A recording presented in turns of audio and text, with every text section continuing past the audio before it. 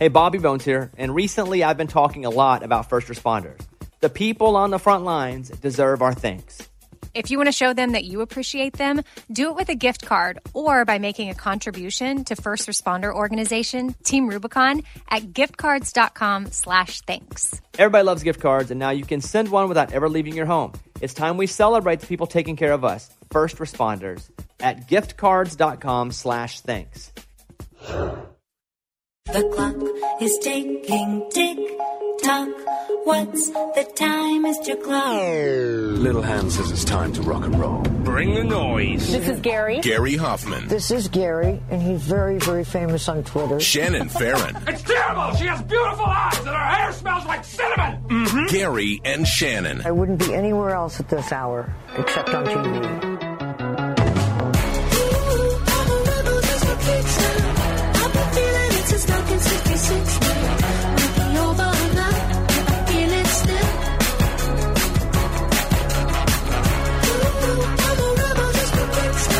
Gary and Shannon.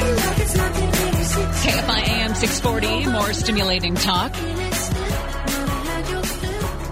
We don't know how many fatalities we're dealing with up in Washington. This was the inaugural service, high-speed service, the Cascade service from Seattle to Portland. Left Seattle at 6 a.m. It was going to stop in Tukwila, Tacoma, Olympia, Centralia, Kelso, Vancouver, Portland. Arrived there at 9:20 a.m. Well, it got to Tacoma and on its way to Olympia. It looks like it was on an overpass there on the tracks, going 80 miles per hour, it's reported, when it derailed. This is a new line. It's the first time you said the inaugural voyage, I guess, of Train 501, which was to go to Seattle to Portland and shave a whole 10 minutes off of the time. Can you that believe it would take that? to get there. It was like an $800 million project so that it wouldn't go along the coast. It would go inland and use the existing tracks that the Sounders trains use to shave 10 minutes off commuters' time. To do that, it was going to have to reach speeds, like you said, 80 miles an hour in different neighborhoods. Not everybody was excited about that possibility, including the mayor of Lakewood, which is just north by a couple of miles of where the actual derailment took place today. A couple of weeks ago, that mayor came out and said, listen, we're going to see deaths. We're going to see crashes. Now, he wasn't specifically talking about the train derailing and falling onto I-5. He was talking about pedestrians. He was talking about traffic crossings where maybe this thing was going to catch people by surprise. In fact, I want to play this for you. This is Don Anderson, the mayor of the town of Lakewood. Come back when there is that accident to try to justify not putting in those safety enhancements. He says come back after there is an accident and defend not putting in those safety things. Now, He wanted grade separations, like overpasses. Which is exactly where this took place. The thing is, there are walls, guardrails that are up in this area right over where the train would have crossed the freeway. And we don't know exactly if there was a problem with the track or there was a problem with the engine that was pulling. It could be that. It could be a pedestrian. It could be a car. We just don't know. But there were a lot of calls to slow down this service. Hey, maybe not yet. Like you said, up until about 2 weeks ago, there were news reports. There were mayors in these towns saying, hey, let's just hold off for a minute. We're not comfortable with this yet. And on the first day, on the first service, this happens. This was the new Point Defiance bypass route. It was the, like you said, multi-millions of dollars project that began several years ago. There was a new Amtrak station that opened in Tacoma, which is just north of where the accident took place, and it would have reduced the length of that trip, Seattle to Portland, overall by 10 minutes. That's it. But the important part was it was going to take the Amtrak passenger trains off of the freight lines, because usually when they would run together, they would have to wait for one train for the to freight pass. Cars. Yeah, exactly. So that was the problem, is that it was taking up. That's what was adding so much to the time of travel between Seattle and Portland. For that whole 10 minutes. What we know are there are 78 passengers and 5 crew on this train that derailed. There were vehicles underneath that overpass on I-5 that were also affected. Cairo reported just about an hour ago that they know 77 people have been transported to hospitals. And again, multiple fatalities, but they're being very vague on what they mean. They can't get more detailed than that at this point. I've seen 3 dead so far. 3 dead, okay. And what we can tell you is one of the cars on this train is underneath the car that is still attached to the top of the overpass. It looks like it crashed down onto one of the train cars below it onto the freeway. And the one that is on the freeway, at least the one that we've seen in the pictures, is upside down. Yeah. So there will be multiple fatalities. It's going to be higher than 3. I wouldn't be surprised if it was closer to about 20, just based on the car itself, the train car itself that is now upside down on the freeway, and then the others that are on top of it. And that's the other part is, we can't see, just based on the location of the TV cameras and the shots that they've been able to get, we can't see the number of cars, the final number of cars that actually derailed. There are still people trapped. Yeah, they're still doing this as a rescue thing. Now, this is a developing story right now, and it's one that is going to be updated through the course of our show. So when there is some sort of a news update, a news conference, whatever, we will bring it to you, because this is an ongoing and developing situation. There's other stuff going on as well. The Thomas Fire, obviously burning up in Santa Barbara and Ventura counties, is now at 270,000 acres. And by the way, is just a tiny wind gust away from becoming the largest fire in California recorded history. Now burning homes in Montecito, at least one. Yeah, So the good news is temperatures are going down, humidity's going up, winds are out of the south-southwest today, so it should be a little bit easier. They had a good day, if you want to call it that, a good day on the fire lines yesterday, and are expected to make some progress today. I don't know if you saw that procession all the way through Ventura County into L.A. County and then into the Inland Empire yesterday for Corey Iverson, the firefighter. That is, if you've never seen a funeral procession for a firefighter or a police officer or even a soldier that's returned to the bodies returned to their hometown. Chills. Gut-wrenching. Yeah. It's just absolutely gut-wrenching. President going to unveil America First national security strategy today. We're expecting that at about 11. We'll take you to D.C. live. Also, the Carolina Panthers owner, all the sexual harassment stories from all over the place in different industries has hit football. He says he's going to sell. What did he do to sell? I mean, I think this is the culmination, because I've seen that he's paid out all kinds of settlements. Well, okay, then when you pay something out, you're supposed to make it go away. What was he up to that he has to be forced to sell? I mean, this is an NFL owner. This is an elite 32-person club that not even the president can claw his way into. Well, it has to be bad stuff. And if you're an NFL owner, if you're another NFL owner who may not be the cleanest of guys, sure, are you worried that you're going to lose your club? Maybe. I don't think so. This is to me just takes my breath away that an NFL owner would cower. The fun part of that story also, we'll talk more about it in the 12 o'clock hour. The fun part is who wants to buy the team. Yes, that is fun. He's lined up and said, I'm in. I'll buy it right away. Let's make a deal now. Who's going to buy it, and who else is jumping on that wagon? Also, if you want to see something very cute, i.e. a baby camel in pajamas, you follow us at Gary and Shannon on Twitter, because I just retweeted that. Yeah, but Amy, you said that like that's a common thing. Like, that's your go-to is camels in pajamas. I think it's adorable. Amy, it's so cute. Hold on, I got to... When we come back, if you have to travel this week, outside of train travel, airplane travel was absolutely handcuffed yesterday because of a power outage at one airport. It just happens to be the busiest airport, though. Just, no big deal. Gary and Shannon, KFI AM 640. So I drive a taxi, and the traffic distracts me from the strangers in my backseat that remind me of you. But I was late for this. Late for Gary and Shannon. Late for the love of it's my Monday, life. December 18th. We are going to keep an eye on this train derailment up in Washington State.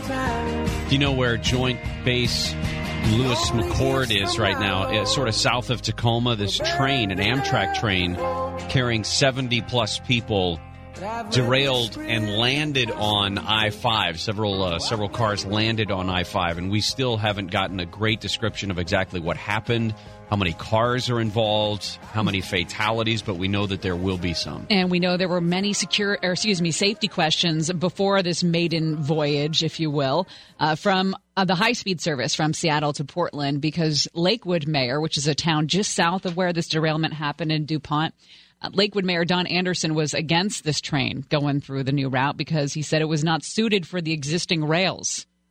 And he said that before the damage was done, about 2 weeks ago. December 4th, I think, is when that's an incredibly prescient thing, unfortunately. All right, well, did you have to... Well, you flew charter... Never mind. No. Let's just stop with this luxury travel charter flight business, because let me tell you what happened. After the debacle in Kansas City... Hard to watch on Saturday. Hard to watch. That was the 0-4 Chargers. That was a different team that showed up, or didn't show up. But the Chiefs did look solid on every side of the ball. But anyway, we get on the buses. We go to the airport, which was about an hour away from Arrowhead Stadium. We get to the plane, got on the plane maybe about midnight, I want to say, Kansas City time. And then we're stuck on the tarmac until 3 a.m. Wait, I think that's a terror in the sky story. Flight 209er, you are cleared for takeoff. Roger. Get off my plane. Roger. What's our vector, Victor? Enough is enough! I have had it with these monkey-fighting snakes on this Monday to Friday plane! It's Gary and Shannon's Terror in the Skies on KFI. All right, so after the game... The only good news... Deep in the dark heart of the Midwest plains of the United States, you're sitting on a tarmac. Sitting on a tarmac. For 2 hours, 3 hours. Then we finally take off. The good news is because we took off in the middle of the night, there wasn't a lot of traffic, and we had a tailwind. We got back to L.A. from Kansas City in about 2.5 hours. They were booking. Oh, well, that's good. But by the time I was in my car from the team facility to drive home from that game on Saturday night, it was Sunday at 5:15 a.m. What? And thank you to Elizabeth Espinoza for keeping Sunday you awake. Mornings with Elizabeth, who kept me awake on that drive home because it was touch and go. Well, yesterday was also a nightmare for anyone who had to fly because no matter which airport you were in, just basically around North America, you were affected by this power outage at Atlanta Hartsfield Airport. It is not the largest, but it is the busiest airport in terms of the number of planes that go in and out of there every day. And Delta, with its biggest hub in Atlanta, was the airline that was hardest hit. They had canceled 1,200 flights as a result of this power outage there in Atlanta. And there were flights as far away, obviously LAX, there were flights that had to be canceled. Flights that were coming from Atlanta that never came, flights that were headed to Atlanta that never lifted off. A morning host in Atlanta radio, Brian Moot is his name. He says he was returning home on a flight from Dallas when the power went out in the airport. He says he and his fellow passengers had been stuck in their plane on the tarmac for 6 hours. Yikes. No food. Bathrooms are getting full. He says, and when they do that, when there was a power outage, they showed the ground stop. I mean, there were literally planes on the runways that were stopped. I mean, they would have been on the tarmacs, but I mean, they were not moving. He says people were being really calm and really cool. We realize it's not the airline's fault. He says, but the babies are getting restless. Oh, we don't have any food. No one's eating. They're trying to get us water. Could you imagine being stuck on a plane with a baby for 6 hours? I've done that. I haven't been stuck. I mean, I've traveled with kids, obviously, babies, and it's always touch and go. It's always a gamble that you have the right things to keep your kid entertained for that time. And I never took a flight that was longer than, I want to say, maybe 2 hours. It would be West Coast, so it's like Seattle, Sacramento, or Seattle, LA, or something like that, and that's it. Is it kind of like Best in Show when they need to placate the dog and they can't find the busy bee? That's exactly what it is. And the thing is, it's always the one thing you didn't pack. Right. You could pack a half a dozen things, like from the most emotionally connected teddy bear to a dirty diaper. To a dirty diaper. Kid's like, where's my old diaper? And you can't You can never predict that. By the way, those parents who you may have seen this before. I've never received one, but somebody who sits down and the parents pass out like an I'm sorry bag to the people that are immediately around them, which is like earplugs and a sucker and like a rattle for them to distract the kid. It's just the preemptive strike. Like, hey, people do that? Never seen that. I've never seen that either. You've never seen that? People do that, huh? Yeah. It's just a little note. Hey, and it'll be like cutesy note from the baby. Hey, it's my first time flying. I hope I don't distract you. That would make me want to punch someone and then throw. I was just going to say, I don't know if that's going to make me any happier. It's foreshadowing of what's wrong? This baby What's crying wrong with all you? the time. No, they're... I guess, yes, I hate this idea. Cry, but if that's just going to make me really pay attention to that kid crying. Right. It's like knowing that there's a leaky faucet. Right. Now I'm going to be listening for it. Exactly. Sorry for my leaky My brother, faucet. even when he doesn't travel, he travels by himself. He brings earplugs and gives it to other like single travelers with him because then they buy him drinks. Nice. Just for earplugs? Well, it depends on how loud that kid is, doesn't it? Drinks on planes are expensive. $6 for a beer. $5. I'm sorry. That's the cheapest drink you can buy these days. New He's on rule. an airplane. Don't buy a drink for somebody who's preemptively telling you my kid's going to cry. Agree completely. No, my kid might cry. You need to save that money for your cocktails to get through that flight. Exactly. When we come back, we're going to update you on the Thomas fire. Some good weather news, thankfully, finally, to report from Ventura and Santa Barbara counties. Is Chris Carlo still there? No, did you hear us? We had a great conversation on Friday. I did not hear. He is there? No, he's not. He's coming on. Oh, that's exciting. That's great. I feel like I just talked to him. You did. Oh. Gary and Shannon, KFI AM 640. So let's go back to on the blackened afternoon. Gary and Shannon getting some of our first bird's eye view shots of that train derailment up in Washington State. Some weather, I guess, prevented helicopters from going up earlier, but now you can see several cars that are off the tracks. In fact, the vast majority of them on that train. They're on both sides of the overpass on the 5, and I was just listening to some experts that they had on Fox News, and they were saying that it's unclear if it was a push or pull train. And we know that well, that when you have those push trains, there are more problems that crop up. And she was saying that it's important to know if this section of track was tested for the speeds that this train would be moving. Because remember, this was the first time that a high-speed train, 80 miles an hour, took this particular route the first morning. And so she said that there are certain pieces of information given to the train engineer about how fast you need to take that turn. There was somebody inside the train that called in, sounded like it was a crew member, and on the dispatch call said, we were approaching the turn. We are approaching the curve. And she said that's when the changes need to be made when it comes to speed, right? The engineer is given the information, hey, when you come around this turn, you should dial it back to, 62 miles per hour, whatever it is.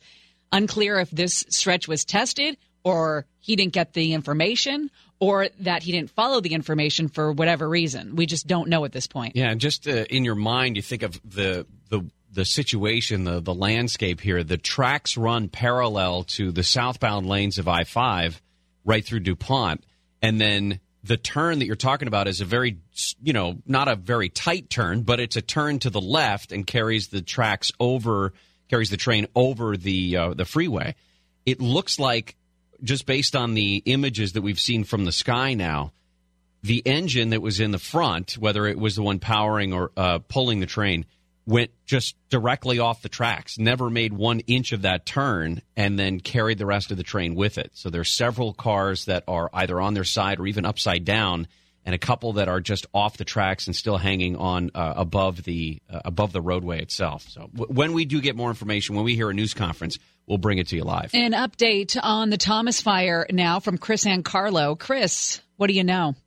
Somebody didn't plug him in. No? He's got a little... Blake, hashtag do your job. It says right there, ready to go. It says ready to go on the screen. That's weird. Mm-hmm. Oh. Mm-hmm. I can't put him on the air. Oh, there he is. Hey, Chris, what's going on? Just the typical technical foul-ups because technology is wonderful in 2017. Oh, my But gosh. otherwise- Don't even get me started. My Samsung phone, which is the Antichrist, I've decided to reboot spontaneously yesterday and erase everything and then lock me out for 24 hours. This is what happens when we lose net neutrality, guys. I know. Stop it. Okay. All right. What's going on? My understanding was that yesterday was a relatively good day for fighting the Thomas Fire. Relatively good day coming off of a really tough couple of days. And, the bad news is the acreage is massive, 270,000 acres, which means we're just about 3,000 acres away from the largest wildfire in California history. It's an almost certainty that over the course of time they will reach that status on the Thomas Fire, on this fire in Ventura and Santa Barbara counties. The good news is that the winds finally did calm down a little bit, and perhaps we could even see some sprinkles of rain in the forecast long term. So as we were looking at the weather forecast, and this seems like eons ago, but it was, I guess, about 2 weeks ago when firefighters were talking about the fact that we could be witnessing a long-term fire weather event all the way until about December 22nd. And, we're about 4 days away from that, and it looks as though that long-term forecast is kind of holding true, and that conditions still continue to favor the fire across the board, but some relief perhaps could be coming. With that said, I don't want to read too much into the forecast. Containment is up to 45%, so that's notable. There are significant parts of Ventura County that have been, as they call, repopulated. People have been able to move back in. The thing is, we are still looking at 18,000 structures, buildings, homes that are threatened, and more than 1,000 have been destroyed. So those numbers are pretty staggering. And the firefighting force is now well up above 8,000, almost to 8,500 firefighters working this thing. It seemed like a pretty brutal firefight Saturday night defending Montecito. It was pretty scary. Obviously I was in Burbank doing the Chargers broadcast, but I had one eye kind of on football Twitter and one eye on wildfire Twitter, and it was amazing to see some of the pictures coming out of Montecito, coming out of Santa Barbara. It was very difficult for me to stay in the studio and not want to go up there and report on it firsthand, because it seemed like one of the most active days, and it seemed like the day that firefighters feared the most in the way that the winds were blowing, and it was pushing across to Gibraltar Road, which was this, has been this line of demarcation, if you will, for firefighters in the Santa Barbara frontlands. They really wanted to make a stand there, and I had actually on Thursday, I had been all the way up to Gibraltar Road, up to the top where they had made this big cut. You guys may remember me talking about this big cut, and also they had just dropped a ton of phosgenic right along that cut, because they knew if the fire didn't make it that far, that would be the moment of truth, really. They would have to make that stand there. Otherwise, the fire runs down into like Mission Canyon, and then you've got Santa Barbara in threat, and perhaps, another big disaster in a densely populated part of Southern California. The widow of Corey Iverson, the one firefighter who was killed in this, my understanding, spoke to a bunch of the other crews over the weekend as well. I did not get a chance to see that. What I did see was the procession as his body was moved from Ventura down to San Diego County, and it's amazing and heartbreaking to see thousands of firefighters across that stretch. And I say firefighters, really, I mean like first responders across all spectrum, the entire spectrum.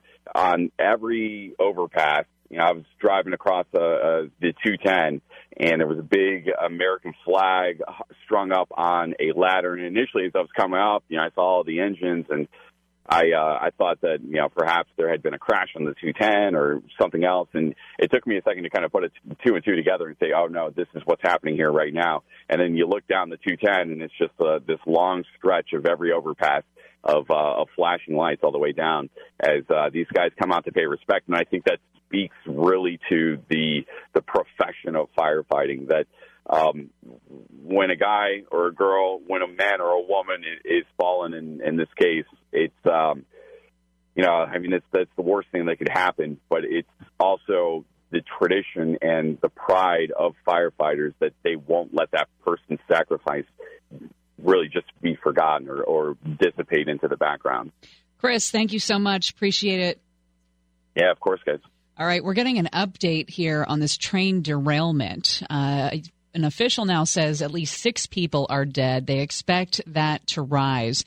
And an official with Amtrak says it may have struck something. The train may have struck something on the track before going off. They called it track obstruction.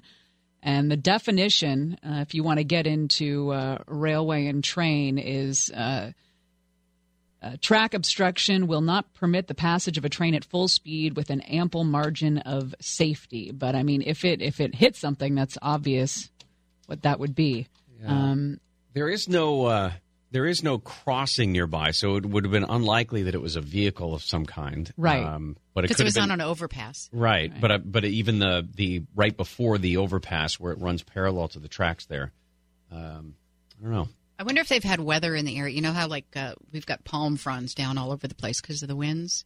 It's raining there, but it's not. I haven't seen anything that would make it be like trees falling over. There is a big grove of trees, actually, that the engine went through before it came to a stop. So it's hard to say if, it's possible, I guess, one of those trees could have fallen across the tracks, but we'll find this out. I mean, this is all stuff that will come out soon.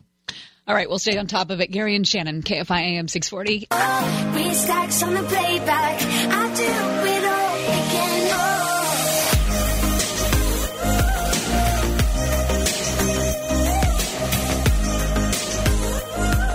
Gary and Shannon. Some of the stories we're keeping an eye on, the Thomas fire. We just talked to Chris and Carlo. 270,000 acres. Now the second largest fire in state history and could easily overtake the number one Cedar fire. Just a few thousand acres to go. The Carolina Panthers owner has some skeletons in his closet. He says he's going to sell the team at the end of this season because of the sexual harassment allegations against him. That's because not only is that interesting, it's who has now stepped up and said they want to buy the team. So, and then, of course, the Amtrak derailment in Washington State. The death toll unofficially is at 6 right now, but it is likely to go up from that. There were 7 cars, I think, including the engine, that jumped the tracks over I-5, and some of those train cars ended up on the freeway. So we'll talk about that when we get some more updates as well.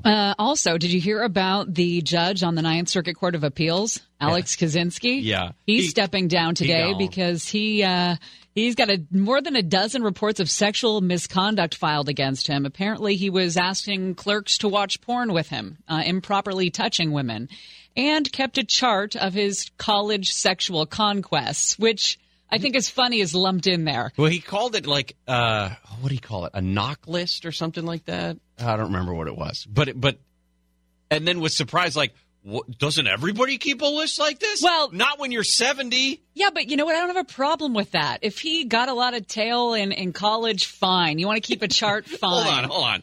If I keep a list. It makes you...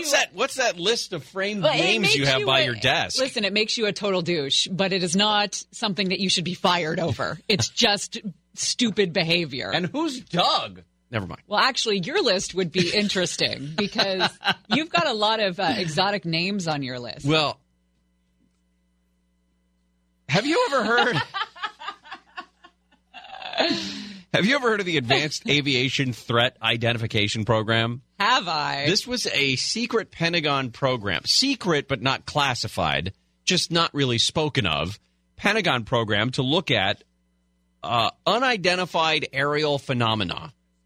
Now, this is not saying that we were chasing UFOs and little green men or anything like that. But there was a bunch of stuff going on that military men and women would report that we didn't have a good explanation for. So Senate Majority Leader Harry Reid, then Senate Majority Leader Harry Reid of Nevada, first got the appropriation, the money, to begin this program back in 2009. Senators Daniel Inouye and Ted Stevens, a couple of World War II veterans, concerned about the potential national security implications to things we couldn't understand going really fast in the sky. Could you imagine if you were a pilot? Well, and all of a sudden you see this object and it's maneuvering in ways you've never seen. It's moving so fast. That would scare the hell out of me. And that my government wasn't letting me in on the fact that this was going to be in the sight line of my flight pattern. Listen to this. One of the guys that was behind this is Chris Mellon, a former Democratic staff director for the Intelligence Committee and a deputy assistant secretary for defense intelligence. This is a guy who knows some of the most secret things when it comes to defense abilities.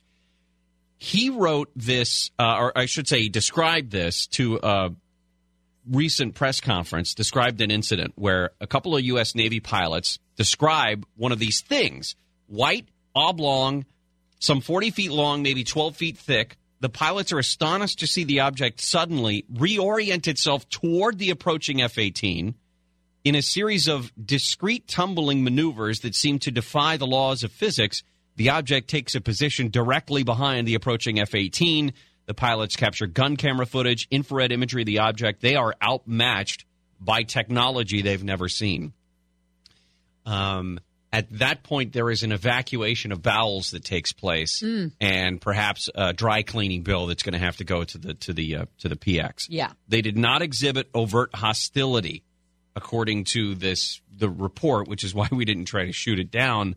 But that's still enough to scare the bejesus out of you. Especially if you're an F-18 pilot, you're around some of the most advanced known technology when it comes to aircraft. And you see a thing tumbling like this and doing things that airplanes should not be able to do, I would imagine that probably caused some... the pucker factor went to DEFCON 2. Coming up next, Amy will have the latest coming out of Washington about that Amtrak derailment. Also, President Trump set to unveil his America First national security strategy. Have some comments on that. We'll take you live when they happen. That's all coming up next on Gary and Shannon. Amy, before you get to that, we're going to go live to Washington, D.C. Vice President Mike Pence is introducing President Trump to talk about national security issues.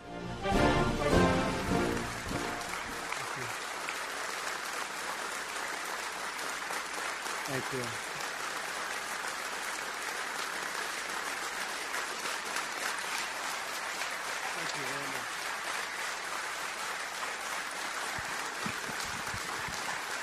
Thank you very much. Thank you, please. I want to thank Vice President Pence, along with the many members of my cabinet here with us today. I also want to thank all of the dedicated professionals, military, civilian, and law enforcement, who devote their lives to serving our nation. In particular, I want to recognize General Dunford and the members of the Joint Chiefs of Staff. Thank you. Thank you. Thank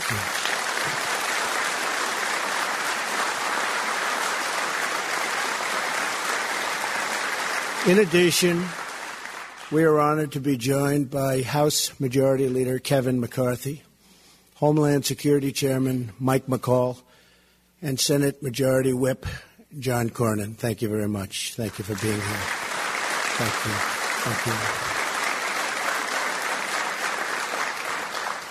Let me begin by expressing our deepest sympathies and most heartfelt prayers for the victims of the train derailment in Washington State. We are closely monitoring the situation and coordinating with local authorities. It is all the more reason why we must start immediately fixing the infrastructure of the United States. We're here today to discuss matters of vital importance to us all: America's security, prosperity, and standing in the world. I want to talk about where we've been, where we are now, and finally, our strategy for where we are going in the years ahead. Over the past 11 months, I have traveled tens of thousands of miles to visit 13 countries. I have met with more than 100 world leaders. I have carried America's message to a grand hall in Saudi Arabia, a great square in Warsaw, to the General Assembly of the United Nations, and to the seat of democracy on the Korean Peninsula. Everywhere I traveled, it was my highest privilege and greatest honor to represent the American people. Throughout our history, the American people have always been the true source of American greatness. Our people have promoted our culture and promoted our values. Americans have fought and sacrificed on the battlefields all over the world. We have liberated captive nations, transformed former enemies into the best of friends, and lifted entire regions of the planet from poverty to prosperity. Because of our people, America has been among the greatest forces for peace and justice in the history of the world. The American people are generous. You are determined, you are brave, you are strong, and you are wise. When the American people speak, all of us should listen.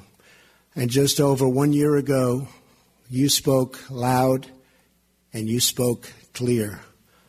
On November 8th, 2016, you voted to make America great again.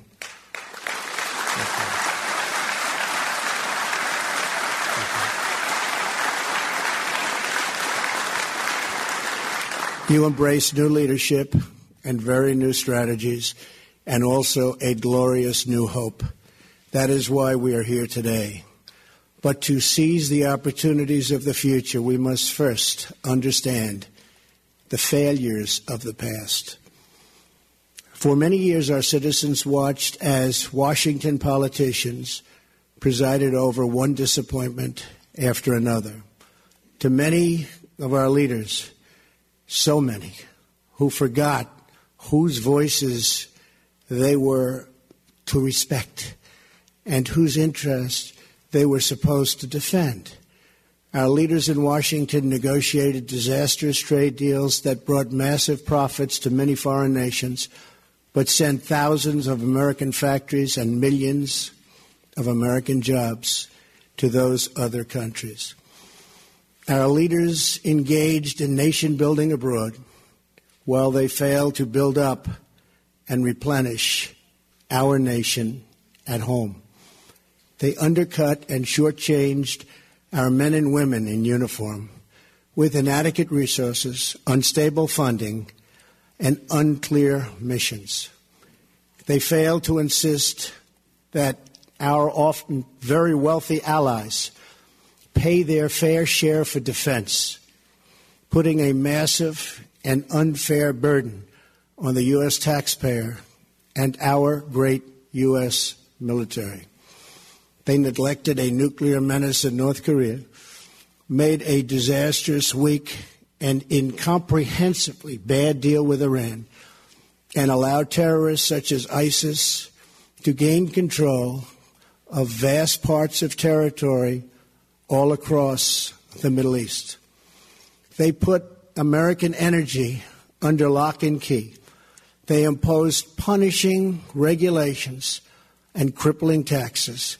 They surrendered our sovereignty to foreign bureaucrats in faraway and distant capitals. And over the profound objections of the American people, our politicians left our borders wide open. Millions of immigrants entered illegally. Millions more were admitted into our country without the proper vetting needed to protect our security and our economy. Leaders in Washington imposed on the country an immigration policy that Americans never voted for, never asked for, and never approved. A policy where the wrong people are allowed into our country and the right people are rejected. American citizens, as usual, have been left to bear the cost and to pick up the tab. On top of everything else, our leaders drifted from American principles. They lost sight of America's destiny, and they lost their belief in American greatness.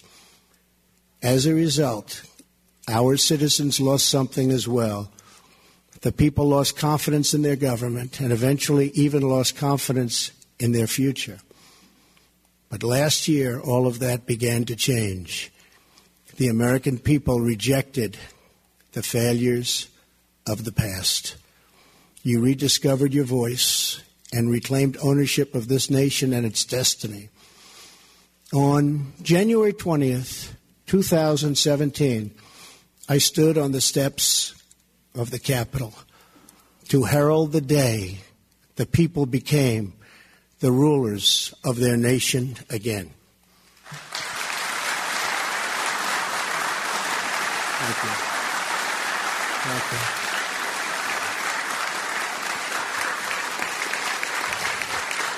Thank you.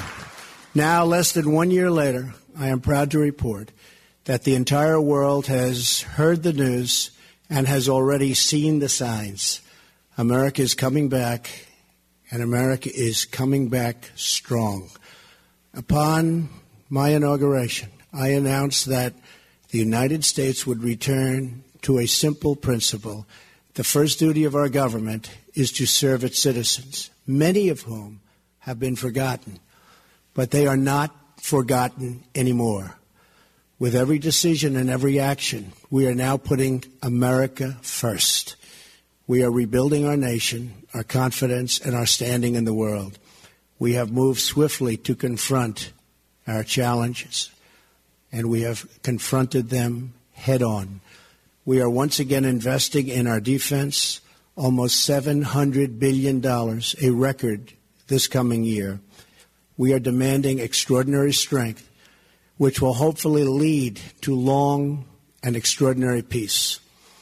We are giving our courageous military men and women the support they need and so dearly deserve.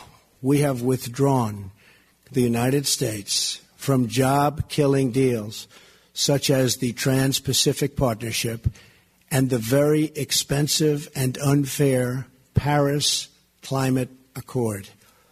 And on our trip to Asia last month, I announced that we will no longer tolerate trading abuse.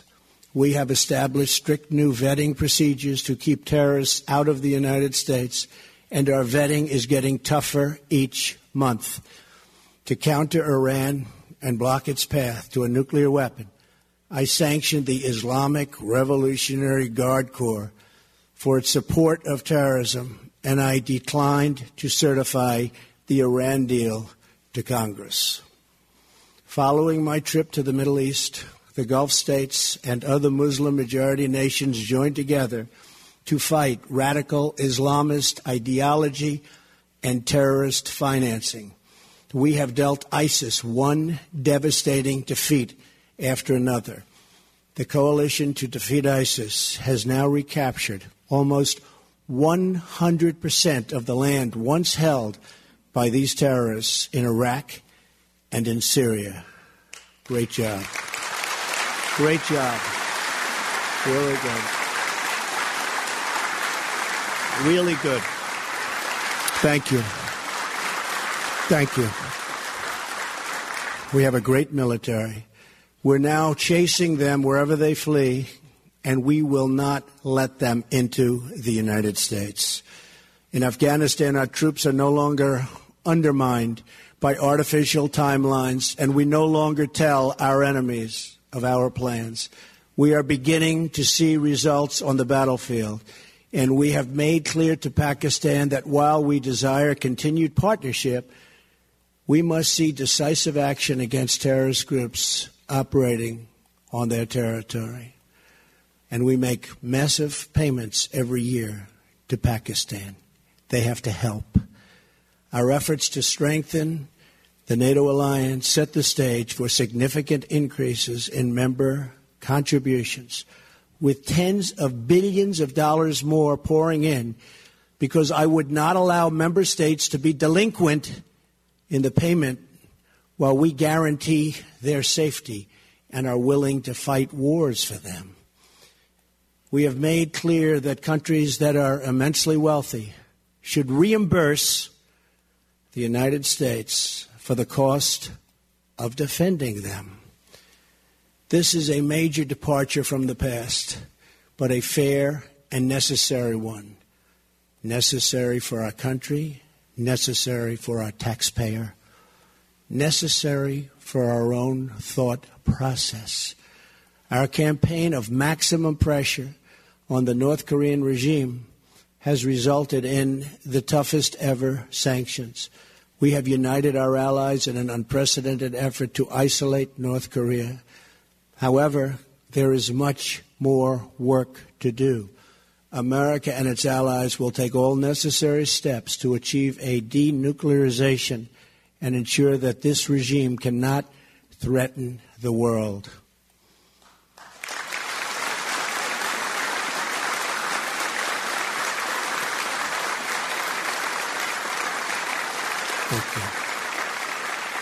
This situation should have been taken care of long before I got into office, when it was much easier to handle. But it will be taken care of. We have no choice. At home, we are keeping our promises and liberating the American economy. We have created more than 2 million jobs since the election. Unemployment is at a 17-year low. The stock market is at an all-time high, and just a little while ago hit yet another all-time high, the 85th time since my election.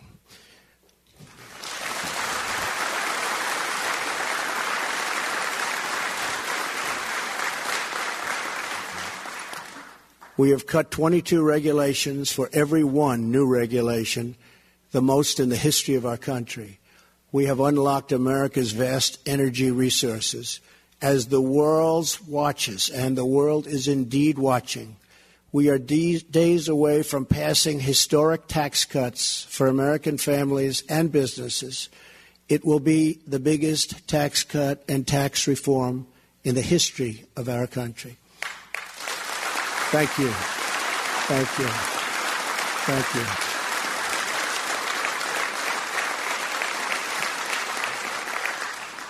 And we are seeing the response we fully expected. Economic growth has topped 3% for 2 quarters in a row. GDP growth, which is way ahead of schedule under my administration, will be one of America's truly greatest weapons. Optimism has surged. Confidence has returned. With this new confidence, we are also bringing back clarity to our thinking. We are reasserting these fundamental truths. A nation without borders is not a nation.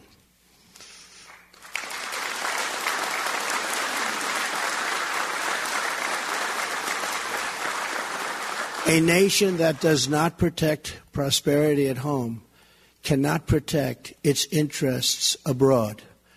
A nation that is not prepared to win a war is a nation not capable of preventing a war. A nation that is not proud of its history cannot be confident in its future. And a nation that is not certain of its values cannot summon the will to defend them. Today, grounded in these truths, we are presenting to the world our new national security strategy. Based on my direction, this document has been in development for over a year. It has the endorsement of my entire cabinet. Our new strategy is based on a principled realism, guided by our vital national interests and rooted in our timeless values.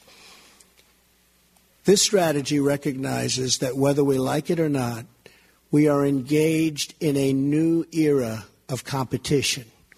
We accept that vigorous military, economic, and political contests are now playing out all around the world. We face rogue regimes that threaten the United States and our allies. We face terrorist organizations, transnational criminal networks, and others who spread violence and evil around the globe. We also face rival powers, Russia and China, that seek to challenge American influence, values, and wealth. We will attempt to build a great partnership with those and other countries, but in a manner that always protects our national interest. As an example, yesterday I received a call from President Putin of Russia thanking our country for the intelligence that our CIA was able to provide them concerning a major terrorist attack planned in St. Petersburg, where many people, perhaps in the thousands, could have been killed.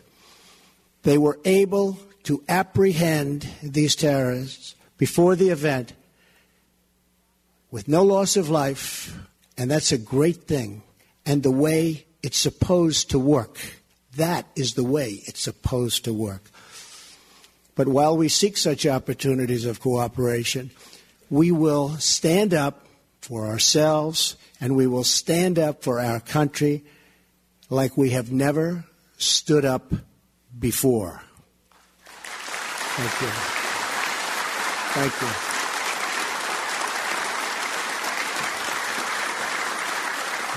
Thank you. We know that American success is not a foregone conclusion.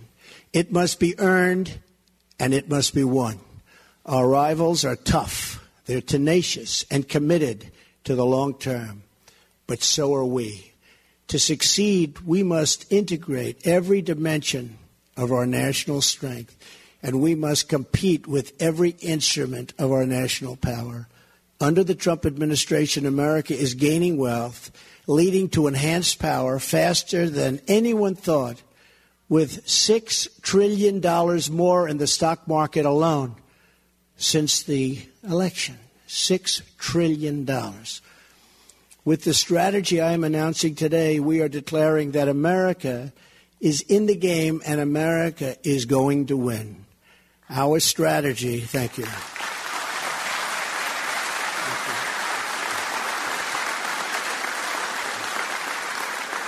Our strategy advances four vital national interests. First, we must protect the American people, the homeland, and our great American way of life. This strategy recognizes that we cannot secure a nation if we do not secure our borders.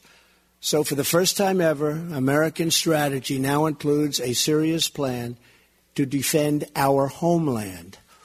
It calls for the construction of a wall on our southern border, ending chain migration and the horrible visa and lottery programs, closing loopholes that undermine enforcement, and strongly supporting our Border Patrol agents, ICE officers, and Homeland Security personnel.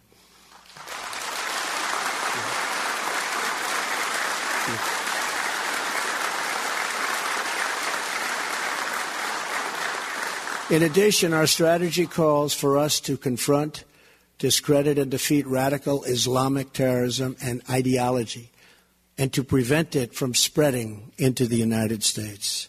And we will develop new ways to counter those who use new domains such as cyber and social media to attack our nation or threaten our society. The second pillar of our strategy is to promote American prosperity. For the first time, American strategy recognizes that economic security is national security. Economic vitality, growth, and prosperity at home is absolutely necessary for American power and influence abroad. Any nation that trades away its prosperity for security will end up losing both. That is why this national security strategy emphasizes more than ever before the critical steps we must take to ensure the prosperity of our nation for a long, long time to come. It calls for cutting taxes and rolling back unnecessary regulations. It calls for trade based on the principles of fairness and reciprocity. It calls for firm action against unfair trade practices and intellectual property theft. And it calls for new steps to protect our national security, industrial, and innovation base. The strategy proposes a complete rebuilding of American infrastructure, our roads, bridges, airports, waterways, and communications infrastructure. And it embraces a future of American energy dominance and self-sufficiency. The third pillar of our strategy is to preserve peace through strength.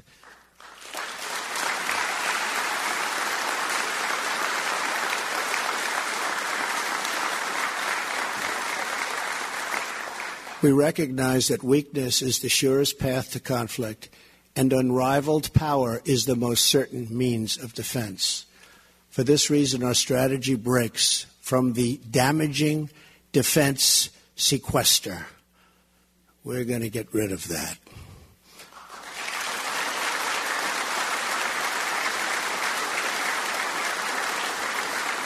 It calls for a total modernization of our military and reversing previous decisions to shrink our armed forces, even as threats to national security grew.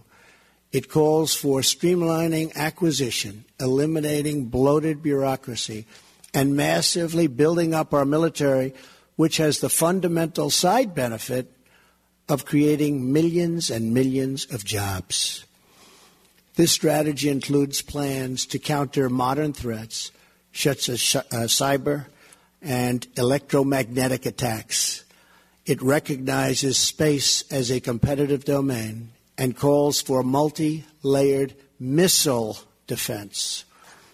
All right, we're going to pull away from this. We've got Andy Field from ABC News coming up in the Swamp Watch. We'll wrap it up and talk about what the president laid out here. Also, we've got an update on the train derailment up there in Washington. Yeah, we will see a National Transportation Safety Board briefing about that derailment that killed several people. We don't have any numbers yet, but they may be able to announce that very, very soon. Gary and Shannon will continue. Can you save my every dirty soul for me? Can you save my every dirty soul for me? Gary and Shannon, KFI AM 640, more stimulating talk. We have been following this Amtrak train derailment up in Washington. This was the first ever faster new route from Seattle to Portland. 78 passengers on board, 5 crew members just south of Seattle, about 40 miles south of Seattle. It derailed. Cars on the overpass on both sides of the 5 below the overpass. We're getting stories now from the wreckage. As Amy pointed out, the death toll stands at 6, but they are expecting it to rise. A guy by the name of Daniel Konzelman, 24 years old, was about 30 seconds ahead of the train on the freeway when he saw it derail. He says he pulled off the freeway, ran down along the tracks and over to the bridge to get to the scene. Saw 3 cars and a semi-truck on the freeway that had been damaged. Train cars with their roofs ripped off, tips upside down on both sides of the track, as I said, turned sideways on the bridge.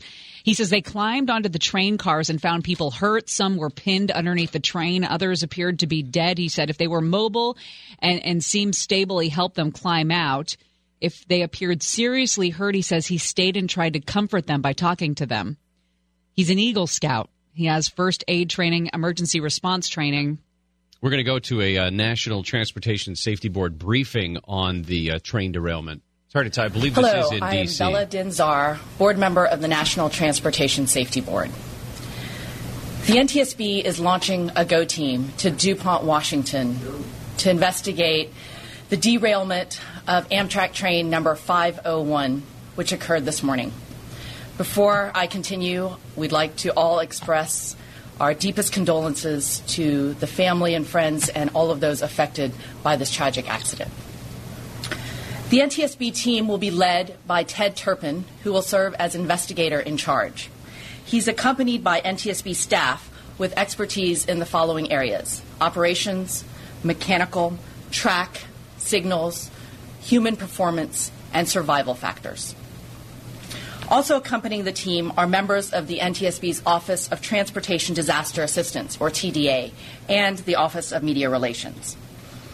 This accident meets the criteria of the Rail Passenger Disaster Family Assistance Act.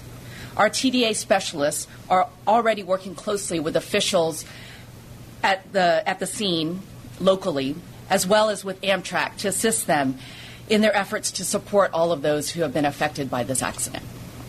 Several of our investigators on the West Coast will be arriving on scene this afternoon. The rest of our GO team expects to arrive at the scene late tonight. For the latest information on media briefings, I encourage you to follow us on Twitter at NTSB_newsroom, and our website is ntsb.gov. Again, we are just launching our GO team, and we will have more information after we arrive on scene and start the investigation. We'll be holding a number of media briefings at the scene over the next few days in Washington State.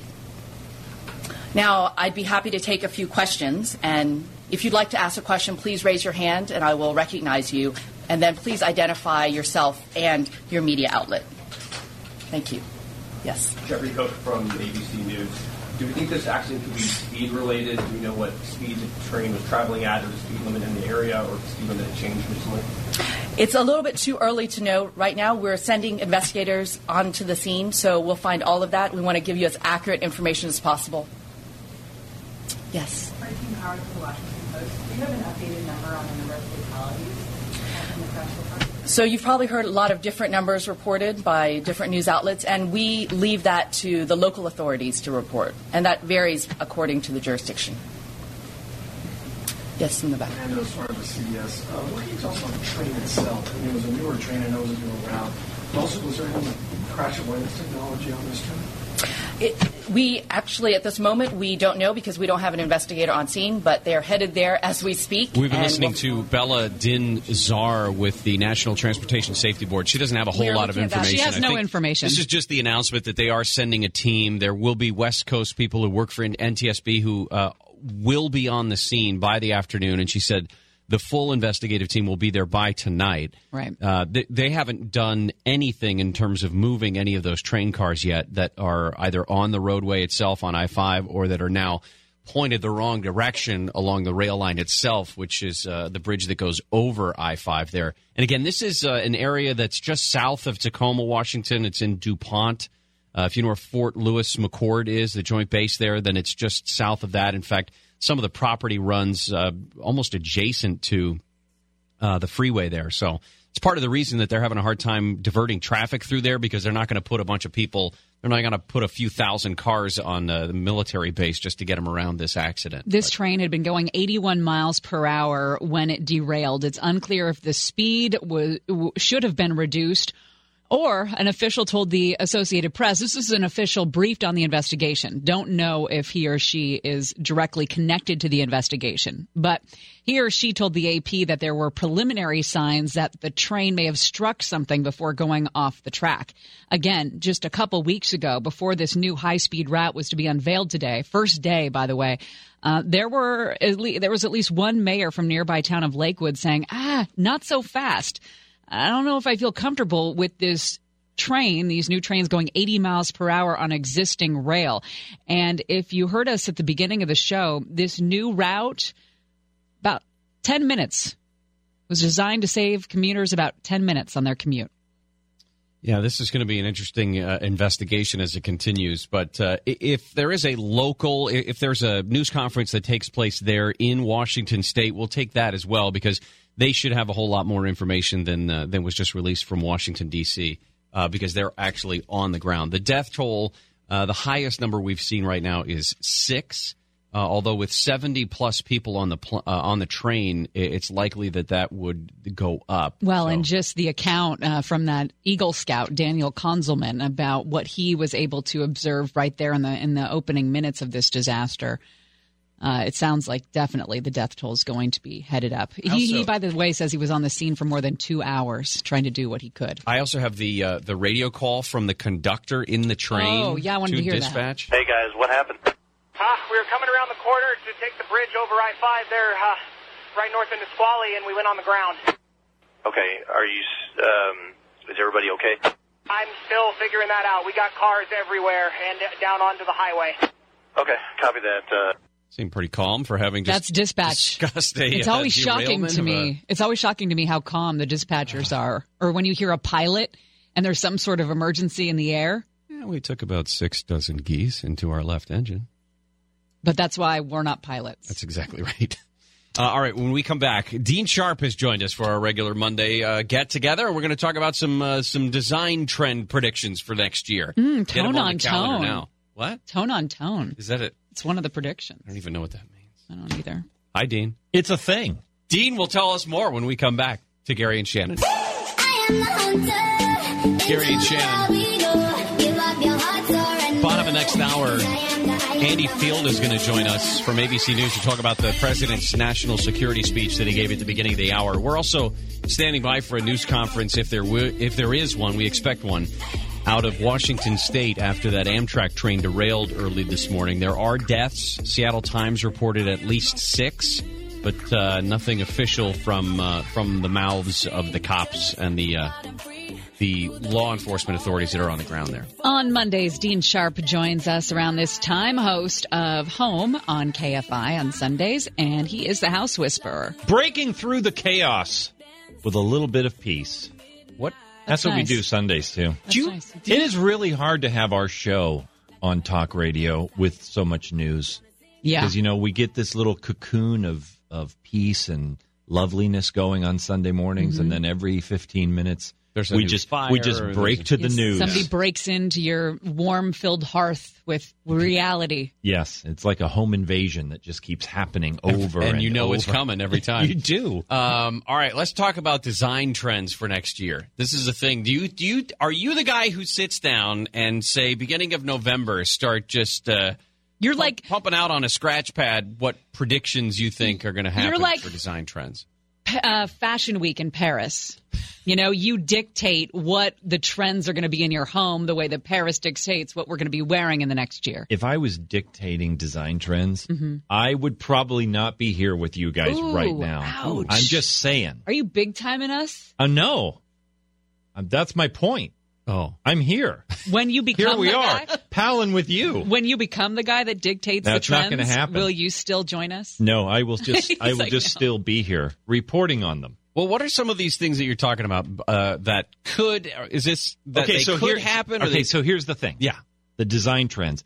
Every year, multiple websites, places like house.com, all the home design sites, they come out with their design trend predictions. What I do is sift through them and throw out all the crappy ones that I don't want to talk to anybody about, which are basically just kind of decor fad stuff, meaning I don't have much use for it's fine, but I don't have much use for people saying, well, we're going to be using brass faucets this year. It's like, okay, fine. Well, at the top of your list are natural pastels like lavender and olive green, 2 colors that are going to have a big year in 2018.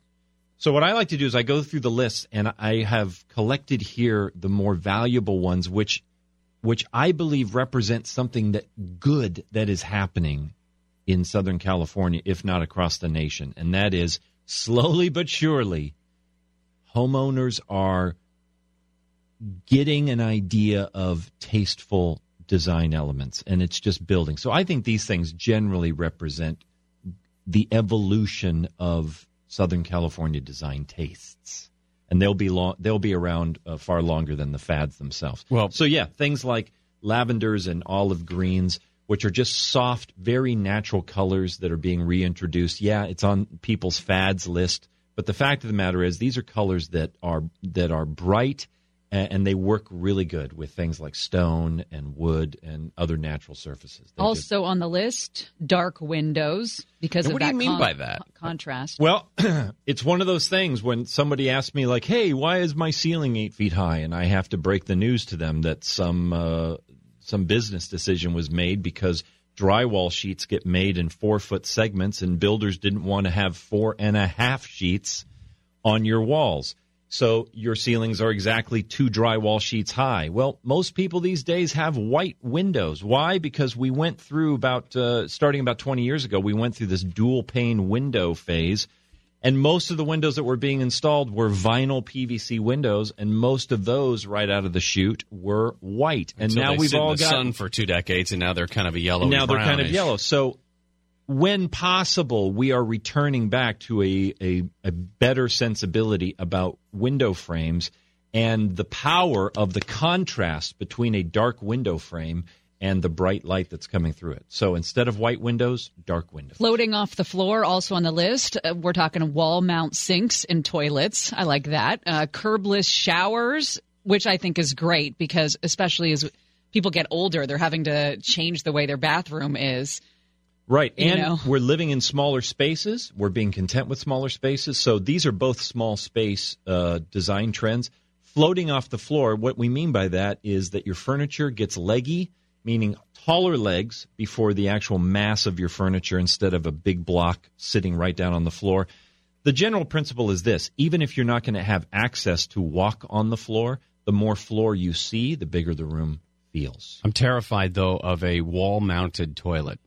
I'm not a big guy, but I don't want that thing coming off the wall. Oh, it's not. It is not. It's not, Gare. Okay. Wall-mounted toilets are expensive. Wall-mounted toilet failure. Wall-mounted toilets like the ones from Toto and Kohler that we're installing most these days, you have to open up the entire wall. You have to reinforce the framing of the wall, and then the tanks themselves bolt in with these heavy steel brackets inside the walls. I mean, you can put actually considerably more weight on a wall-mounted toilet than you could the one that's just sitting on the floor. Yeah. Multi-generational planning is also on the list. We've talked to you in the past about granny flats. What is a boomerang flat? A boomerang flat is my own curated name for a granny flat. It's just because granny flats are one thing, in one direction in multi-generational planning, which is, our aging parents living on property with us. But boomerang flats, meaning our millennial kids and so on, who they leave and then they come back. Either leave or maybe don't leave, and they come back, and now here's their place, which they can afford if you're not charging them too high of a rent, Gary.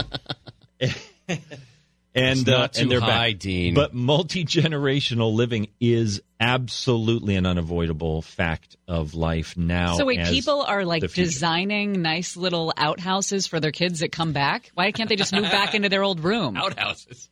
Oh, mom and dad have different plans for their old room. The old room becomes an office, becomes a guest room, and we're talking about not just the kid home for the summer.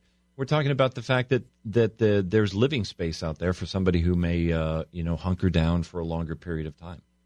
Maybe even get married and start a little family. The entire list, back there? All back there. The entire list of predictions, trend predictions for 2018 is up on our website, KFIAM640.com. Use the keyword Gary and Shannon. You can also follow Dean at Home with Dean on the Twitters and the Facebooks and all that sort of stuff. Happy to be here. Thanks for coming in. All right, guys. Thank you for your bread and honey and eggs as well. Yeah. Well, I'll just keep I feel like we're on the Oregon Trail. I feel like I was going to say it's a very old school gift to have given bread, eggs, and honey. It's one of the trends. Isn't it weird? It felt almost biblical. It really is one of the trends as we look towards 2018, is making things for people. Is me bringing you food? Mm-hmm. That's a big trend Perfectly for 2018. Fine trend with us. Fantastic. We'll do, speaking of trends, what's trending when we come back to Gary and Shannon? Some people got the real problems. Some people out of love. Some people think I can solve them. Lord heavens above, I'm only human after all. I'm only human after all. Don't put the blame on me. Gary and Shannon, KFIAM 640, more stimulating talk. Well, it's noon, and every day at noon, right here at Gary and Shannon, we bring you all the stories that people are talking about everywhere. Get you caught up on all the doings. All the doings on? That's what I was going to say. All the doings on. I guess it's goings on? Time for What's Happening. You're being agreeable today. Point that out. I'm terrified of you right now. Why? Because you've ingested more caffeine in the last 40 minutes than I've seen you in probably weeks. This is a 7.5 ounce Diet Pepsi. You're telling me. I know I've only exactly. had half of it. I know what that little nuclear weapon is in your hands. I can hear the vibrations coming. You're shaking, and you can't even tell. So the big story of the day is this Amtrak train that derailed in Washington State, just south of Tacoma in an area called DuPont. This was the first time that this rail line from Seattle to Portland, that this train was using this line specifically. They decided to use this line specifically to save commuters 10 whole minutes. Yeah, but this, if you know much about the whole Tacoma area, this would get into Tacoma from Seattle and then follow way out by Point Defiance by the bridge and come all the way down and around. This new line would go right along I-5 and cut out a bunch of the extra time, supposedly, and even though there were stops, it would be hitting 80 miles an hour. which is what it was believed to have been doing, 80 miles an hour, before it takes a quick jog to the left and a quick jog back to the right, going over I-5. Well, it never made the left turn. It came off a long straightaway and just went right past that turn. We don't know more than we do at this point. We don't know if it was a push train or a pull train. We don't know if the speed should have been reduced on this turn.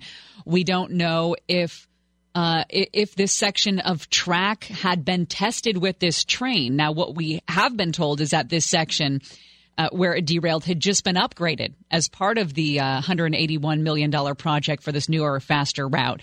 It was Sound Transit that owns the track and oversaw the construction of the upgrades. Remember, the Sounder trains use this portion of the track, but it was new for Amtrak today. And agency spokesperson with NTSB says extensive testing was done before the opening of the system, but did not have further details. Was it just done with Sounders trains, or was it done with the Amtrak trains? If it was done with the Sounders trains, then we don't know if they were going the 80 miles per hour that the Amtrak train would. Yeah, there was a report also that the mayor of Lakewood, which is maybe 10, 15 miles north of where this accident took place, he was terrified, and a couple of weeks ago warned of the dangers of having 80-mile-an-hour trains rolling through this area. It's not through neighborhoods necessarily, but there are plenty of crossings and opportunities for pedestrians and cars to be on the tracks. So that was 2 weeks ago when the mayor said, listen, either you fix this now or you come to me after there was an accident. And unfortunately, they're going to have to come to him after there was an accident. We'll stay on top of all of the news coming out of Washington. All right, Atlanta is still trying to get back to business as usual after the airport there, the country's busiest, had a power outage. Not just the country's busiest airport, the world's busiest airport there in Atlanta. It was more than 1,400 flights that had to be canceled just days before, obviously, the Christmas rush. Oops. Hey, the sexual harassment and assault allegations have now gone into the judicial branch. Alex Kozinski, one of the more recognizable names from the U.S. Circuit Court of Appeals for the 9th District, has decided that he is going to retire effective immediately. He apologized, said he had a broad sense of humor and a candid way of speaking to both male and female law clerks alike, and that doing so, I may not have been mindful enough of the special challenges and pressures that women face in the workplace. No. He allegedly invited his interns into chambers to watch porn. One clerk says he called her in at least 3 times to have her to watch the porn with him, and asked her if it aroused her. Then showed her a chart that depicted women with whom he and his college classmates had sexual relations. 9 more women have accused him of making sexual comments to them or of other conduct, which included 4 who said that he touched them inappropriately. Here's one. University of California at Irvine law professor said that during a dinner this year, he was talking about having just had sex and then pinched her side and her leg just above the knee with his thumb and middle finger, and that he tried to feed her. That's not that bad. Yeah, but come on. What face would you make if somebody walked up and pinched your side? If I'm having dinner with somebody and they're like, I just had sex, and then they go honk. Pinch, that's bizarre. I don't know if you lose your job over it, but it is bizarre. I just want to see what face you would make. That one. John Skipper is out as ESPN's president and co-chair of the Disney Media Networks. He has been president. George Bodenheimer was president from 98 to 2011. He is going to be at least acting chair of the company. But what John Skipper said is, I've had a wonderful career at Walt Disney Company. I'm grateful for the many opportunities. I owe a debt to many, but profoundly, Michael Linton, George Bodenheimer, Bob Iger. But he says, I struggled for many years with a substance addiction. I've decided that the most important thing I can do right now is to take care of my problem. Let's let everyone start frothing at the mouth because Kobe Bryant's 2 jerseys are being retired tonight at halftime between the Lakers and Warriors game. Whoop-de-doo. 8 and 24, both retired. That's fun. Why you got to be a hater, Shannon? Because of rape? Oh, that. Oh, that Oh, little that. thing. Little thing funny. called Colorado. It is Oh, funny but Shannon, how, he's a great athlete. Come on. It's funny how people forget.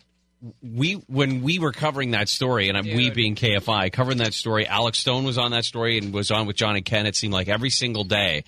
And there were times when Kobe would go to court and then fly back in time for tip-off that night. And everybody was just so all over his jock the entire time. Oh, yeah. It's so gross. Kobe would never do it. He's such a nice guy. It was one of those stories that even if people believed that it happened, they still didn't have that much of a problem with it because of what he did on the court. Right. I mean, which always was just so gross to me. And you and I have taken so much heat over our stance on this whole thing. Even if he did not rape the woman who was involved with this thing, he fully admits to completely cheating on his wife out in the open and buying, what was it, a $7 million ring to put on her finger when he got done with the trial. Brad Pitt has turned 54. He is casually... Hot. Yes, still hot. Sorry. And he is, he says, casually dating. If you're Brad Pitt, can you casually date? Well, why not? Yeah, is he on Tinder? It's like you're Brad Pitt. Like how...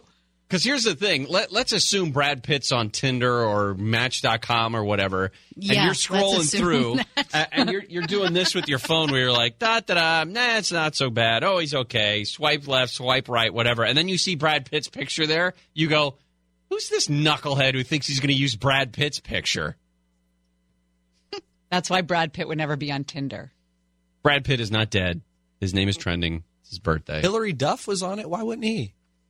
Those are different ball games. I think Hillary Duff would be less recognizable than... Yeah. Not to people in her age bracket. Are you in her age bracket? Yeah. Did you recognize her when she came up on your feed? Well, no, because she's all the way out here. I live way out there. Do you play with the Tinder on your phone? I do have it. And can can I start shopping? It's wildly unsuccessful. Tinder Tuesday. Oh my God, Amy, brilliant. Oscar, Tinder Tuesdays tomorrow, and we're going to shop on your Tinder for a girl for you. Swipe right. We'll make some alteration if necessary. I need to fix your profile. Yes, I already can see that coming. You better not be wearing that bun that you're wearing today in your profile picture. No, I'm not. You took the picture. That's I did? my picture. Okay, I need to see everything. Coming up tomorrow on Tinder Tuesday. I need to see everything. When we come back, our Gas Fantasy Foreplay winners, there were none, and this Carolina Panthers owner says he's going to sell the team. This could change the face of NFL ownership from now and forever. We'll explain that when we come back.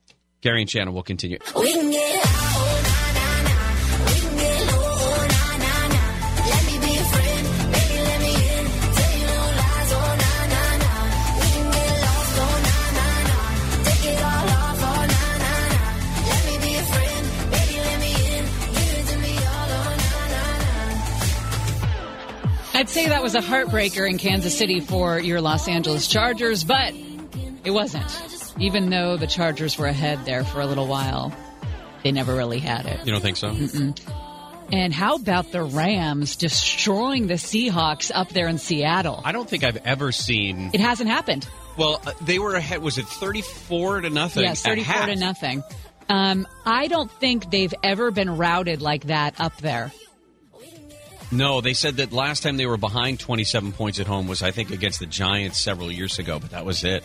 They just haven't been. I mean, they just looked like they weren't there. They didn't show up for the first 35, 40 minutes of that game. And that's that Seahawks team, too. It's like, we can't be the best. We can't win. Well, then screw it. And it they're was just little brats. A couple of good, very close games. The Packers and Panthers, of course. And Aaron Rodgers looked just fine. I mean, he landed on that surgically repaired shoulder a couple of times. And then there were the refs that gave that game to the Patriots. No, listen, I wanted the Steelers to win that game, but that's just the way the rule is written. No, that's crap. Tony Dungy later on NBC was saying, listen, he hates the rule. He thinks in college, in every level of college football and high school football, that was going to be a touchdown. But it's different in the pros. I feel like they take it into their own discretion, what's a catch and what's not a catch. This year, it's just insane. It's just insane. And the Steelers made a mistake at the end there. They made a mistake with that pick. That was a stupid. That was dumb. Just run a play. Don't Exactly. try to be funny. Don't Right. fake the spike. Or anyway, Right. I went over 4 in our competition. Blake has now overtaken me in the lead for a Gas Fantasy 4-play standings for the rest of the season. We can't have that. Well, we have 1 week, 2 weeks to get back. Yeah. I don't know what to do. Mm. Anyway, your dad and I went 0 for 4. I'm which sure is he's very sad. upset about that. He never called back today. He didn't. Yeah. He usually calls and talks smack, but today he was just not. Yeah, that's what he does. Well, one of the speaking of the Panthers, though, there was an NFL investigation that was announced last week into alleged workplace misconduct by the owner of the Panthers, a guy named Jerry Richardson, who has owned the Panthers since they've been the Panthers. He's really the only one who owned the team since they started play back in 1995. And he says, I'm going to sell the team after this season. And I love it. We have the greatest fans and we have a good team and all that, et cetera. But just said, I'm going to sell the team. He and the team have had to make multiple payouts for workplace misconduct, including sexual harassment and, at one point, the use of a racial slur towards a scout who has since left the team. This sounds a la Donald Sterling, doesn't it? It's exactly what I thought of. I wonder how many more are going to have some problems moving forward, because when you talk about guys with power and more money than God, you're looking at the NFL owners. But what does it have to be? Now, it should be said that their family had talked about selling the majority share of the team. There are other investors that make up the ownership group, but they are the majority owner. They had talked about selling the team once he died. He's, 81? But now they've put the gas on this. Yeah. And by the way, that's part of the story. The other part is, who has stepped up and said, I want to buy that team? Did he? Sean Combs, he says there's no African-American owner. I want to be the first. We heard the Chargers' Russell Okun say something similar earlier in the season. So Diddy now says he wants in, and Colin Kaepernick was the next name to say, hey, I'm in it with you. I want to buy it too. The only question is, would they have the money, and the minority owners have an opportunity to buy out the majority share as well? They'd get first dibs if they can come up with the cash. I see. So whoever owns it currently with Richardson exactly would have the opportunity first. Right. Interesting. All right. When we come back, we are going to jump into Swamp Watch. The president gave a big speech today on national security. We'll talk about that. And also, the tax bill is just a couple of days away, it looks like, from passing. So we'll talk more about what John McCain's importance in that will be. Gary and Shannon, KFI AM 640. Drain the swamp. We're going to drain the swamp of Washington. We're going to have fun doing it. We're all doing it together.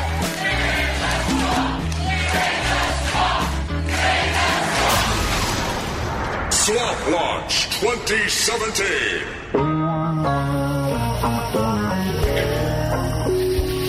Gary and Shannon on this Monday, December 18th. A lot of this stuff that we're watching, of course, the Thomas Fire continues to burn. Now the second largest fire in state history at 270,000 acres. Some of the good news is that the temperatures are down, the humidity's up a bit, so could make some progress today. Also following this train derailment up 40 miles south of Seattle, where 13 cars jumped the track. The death toll right now is at 6. We'll bring you any news out of Washington. It's still too early to know a lot of details of what caused this. Let's also go to Washington, D.C. We do our Swamp Watch and check out what's going on in the world of politics. The president today unveiled the new national security strategy. ABC's Andy Field is joining us now to talk about what the president said today. Good afternoon, Andy. Good afternoon. This was a very strong America First speech that the president has given in various iterations over the last year. Just put it all under one umbrella. Not clear why he decided to do it today, although many presidents do this at the end of the year. President Obama did it. President George W. Bush did similar speeches, not saying the same things, but certainly talking about American security and what his administration is doing about it. So what were his plans for the future for infrastructure? Well, a lot of what we've heard before, energy security, saying past administrations put American energy under lock and key. He's released that, which is not necessarily true. In fact, the U.S. was fairly energy self-sufficient even before he got into office, not only with drilling and creating our own oil and gas resources, but with other alternative energies. So that particular thing didn't ring true in this speech here. He said America's coming back strong since his inauguration. He's investing $700 billion, which he claims is a record in the military. He's no longer going to tolerate trade abuse. And he talked a lot about countries that are very wealthy have to start paying their fair share for American defense systems that are in their countries, and that's what he's demanding. He mentioned this phrase, America is in the game and America is going to win.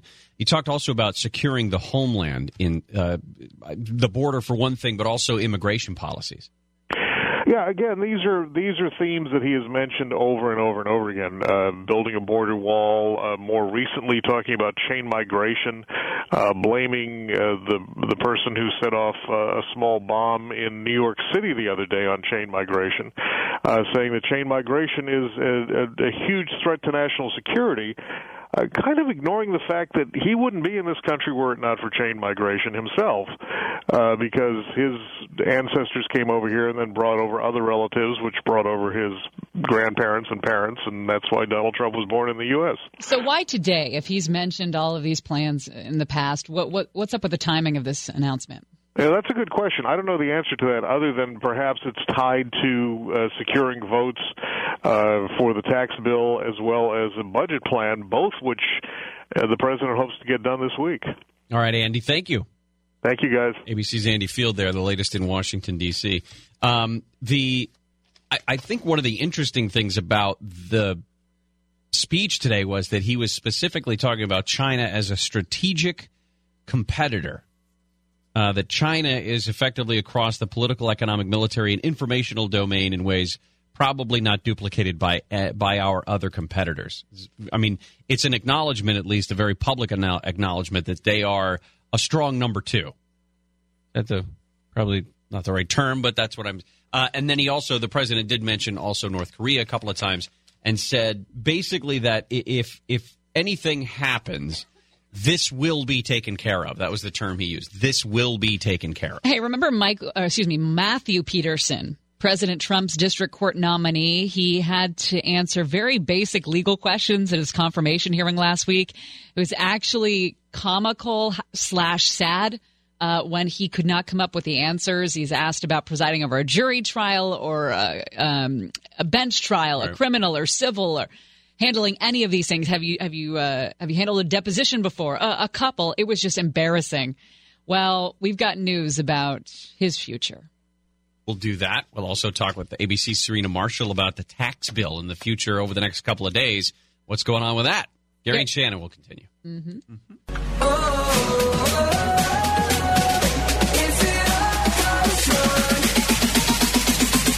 Darling, just hold on. Gary and Shannon. In the 1 o'clock hour, we're going to be talking with Rebecca Jarvis in Market Mondays. More record territory, or new record territory, I guess, for the Dow. We'll talk about all of that and a bunch of other stuff as well. But we're in the middle of Swamp Watch right now, talking about what's going on in Washington, D.C. ABC News' Serena Marshall joins us now on the tax plan and the progress of that. Hi, guys. How's it going? Great. How are you? Good. Yeah, this tax plan is moving full steam ahead. It looks like they have the votes in the Senate and in the House. You could see a vote in the House by tomorrow and in the Senate shortly thereafter. And the president would have kept his promise to get this tax bill to the American people by Christmas. Well, one of the questions was whether or not Senator John McCain was going to be able to be there for the vote, and now it looks like he will not. It looks like he will not. He is home in Arizona right now recovering after his last treatment, but that doesn't seem to matter on the vote tally. On Friday, they were able to shore up Senator Bob Corker, who was an original no on that first draft that went through the Senate, into a yes. They also got Marco Rubio on board. So even without John McCain, it looks like this will still get through the Senate. I know Rubio wanted an increased child tax credit. What did Corker want, and did he get it? Well, Corker in the beginning had said that this just added too much to the federal deficit. It adds about $1.5 trillion over 10 years, and he said he could never get behind anything that added that much to the federal deficit.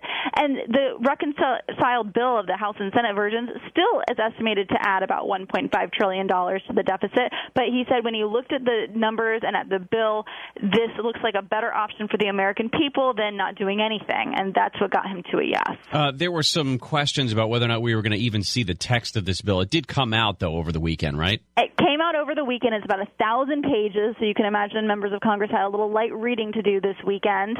And it basically brought together that House and Senate version. There are some things that are slightly different, like that corporate tax rate. It went to 21% from the original 20%, but they were able to work out a lot of those things. But still, this bill is very deep. It is expected to give deep tax cuts to corporations and for the wealthy, and some experts are saying it's more limited benefits to the middle-class Americans. To spend just an extra second on the Senator McCain situation, what do we know about his condition? The family, Meghan McCain had tweeted something out and just said that her father's doing well, but do we know anything deeper than that about how he's doing? Well, they're being very close hold on this. Obviously, it's considered a family matter, and we know that he is battling brain cancer and will miss those votes this week and is back home recovering from what they said was treatment. So he had some reaction to some of the treatment, a viral infection, some reported was part of that, resulting from that treatment. But he's expected to be back in the Senate come the next session, early January. Serena, thank you so much. Appreciate it. Thank you. Bye. Before the break, talking about Matthew Peterson, which was Trump's judicial nominee, who had a rough go of things in his confirmation hearing. He has now withdrawn his name from consideration after that video of him failing to have any credentials basically went viral. So that's the way it goes. He wrote a letter to the president saying he's withdrawing because he doesn't want to be a distraction to the administration.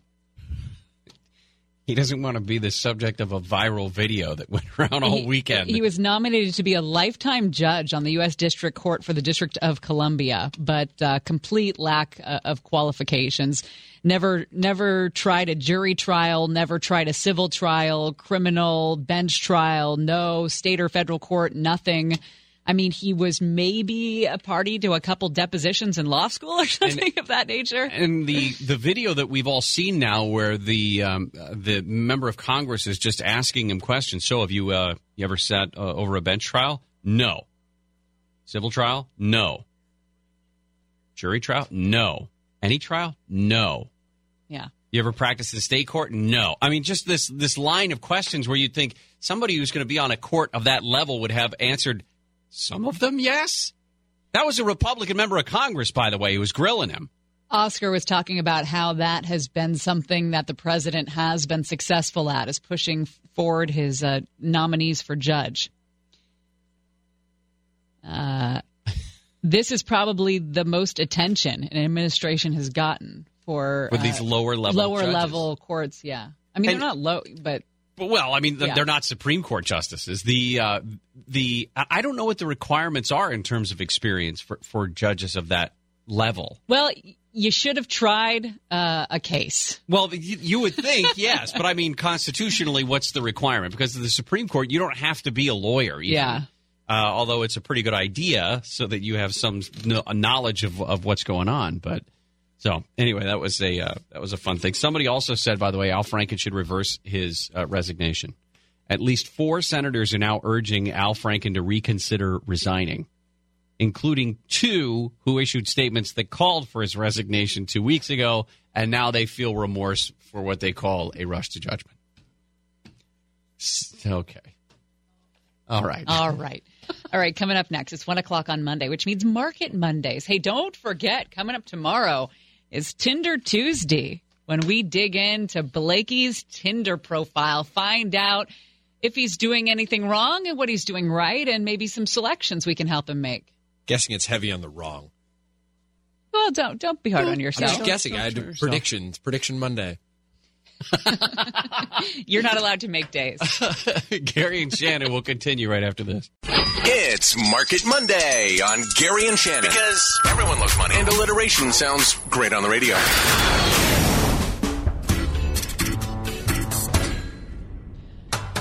Rebecca, you didn't have to hear that Pajamagram commercial by Gary, did you? I was actually waiting to go live on Facebook because I was afraid that if the music played in the background, my Facebook followers wouldn't really understand where I was going with things today. Yeah, you didn't want to be accused of violating their ears. Oh, I could just keep playing impressed. Did you compose that? Oh. No, turn that off. Oh, man. Hold on. You can't do the creepy voice and the music together. Oh, my God. This is 2017. You could get fired for that. No, I couldn't. I can't. It's impossible. It is impossible at this point. Well, Rebecca, it looks like the Dow likes maybe the upcoming tax bill vote. Yes, well, the Dow so far this year pretty much likes anything and everything. I think that's what it feels like. This is the 70th record close today for the Dow. Obviously, there are a number of companies that would significantly benefit from a 21% tax rate. Wall Street is taking that into account. It's also Christmas week, and in general, the market tends to do well at this time of year. I think I saw a statistic about December is almost never negative. December is almost always a positive month for stocks. People are in a good mood. They're getting ready to take some time off. But yes, absolutely, with the potential for a vote on Tuesday, there is a lot of good cheer in the markets today. Is there any specific way, or is there a way to figure out if there is a specific part of the tax plan that's making people this excited about it? Well, the federal corporate tax rate is the most exciting part to Wall Street. Lowering the tax rate from 35% to 21%, that's going to be a significant savings, as will the repatriation part, where companies can take all of their money that they've got sitting overseas right now because they don't want to pay taxes on it, bring it back to the U.S. There are a lot of things companies can do with that money. One of the things that companies have said they might do with some of that money is buy back stock and give dividends, both positive things for people who own stocks. I talk about this a lot. 50% of the country owns stocks, 50% of the country doesn't own stocks. So there's a lot of people, a lot of economists, hoping that the money doesn't just go back into the market, that it also flows into the real economy, like hiring, people seeing their earnings, their incomes rise as a result of that money. Those are the things that would really lift the economy overall going forward as well. Rebecca, one of my favorite money stories here in Hollywood is how much people earn on residuals. Like when people make movies that are big and that are played every year, Christmas movies probably, how much they make when just these magic checks appear in the mail. Exactly. I love that story, too. Zach Ward, who played the bully in The Christmas Story. The kid that stuck his tongue on the light pole, or on the pole, right? Wait, or no, or was that the little brother? Scott Farkas is the one who wore the raccoon hat and like red freckles, and he had but just bright blue eyes. And then what happened to him? Didn't something bad happen to him? Did he get beaten up at the end by Ralphie? Well, that would be kind of fun. I forget. God, it's been so long. And it was Ralphie's little brother that got the tongue stuck on the pole. Right. We just watched that part of the kid getting the tongue stuck on the pole so much, I don't actually remember any of the rest of the movie. I know, because it was just like a lesson. Don't do that. Exactly. And then you always wondered after you watched it, should I go out and try that? Or yeah. Is it only in the movies? Is this Hollywood or is this real? So he says, Zach Ward says, he basically gets $1,800 every 2 years, and it comes in Canadian money because it was shot in Canada. The movie was shot in Canada. He's now an actor, and he dabbles around L.A. He's been in American Horror Story. He's been on the Keanu Reeves show, Swedish Dicks.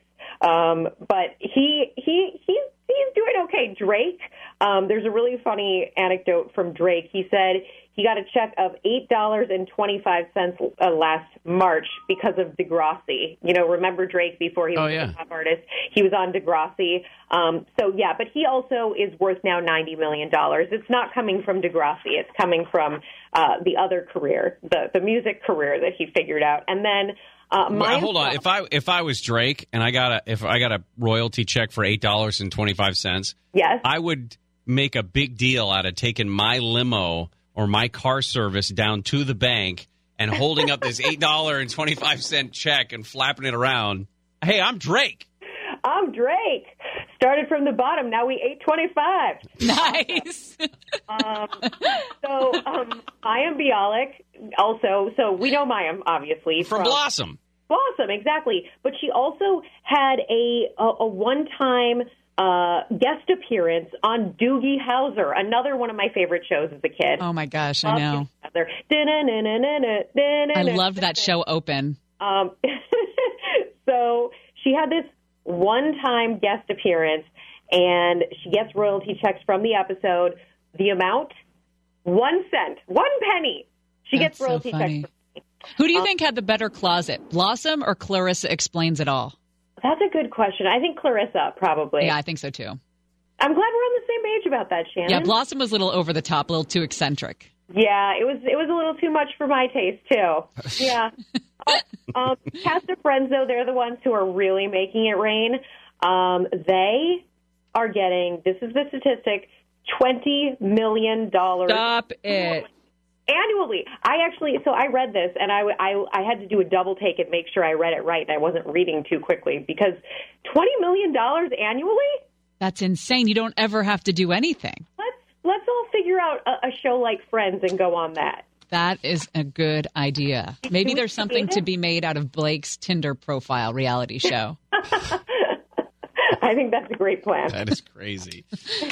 Charlie Sheen is also a guy who's making all kinds of money from 2.5 Men. I mean, even though he was fired, he's still making $613,000 each month. Yeah. I guess it's okay when you get fired. As long as you were in the show, it's okay. Man, that is incredible. How much do you get anything? Were you in anything that you get residuals for? I was on a show called The Whatever Show. Not a joke. This will come back to haunt me. I'm Googling now. It was on the NBC affiliate in the Twin Cities. It was a teen news magazine show.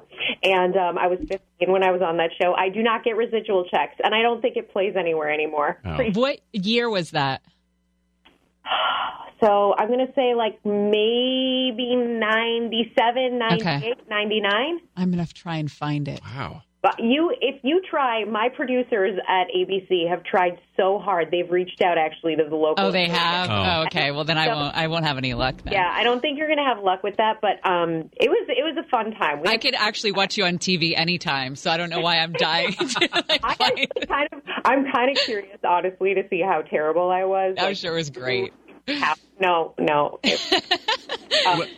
I had braces and really short hair. It was amazing. We all did. Not all of us. As I mentioned, it is Christmas time, and Pajamagram does include free shipping, and Christmas Day delivery is guaranteed. But when we come back, let's talk about these shipping deadlines, because we are up against it right now. We're a week away from the big Super Bowl of gift-giving days of Christmas. So we'll talk about that when we come back.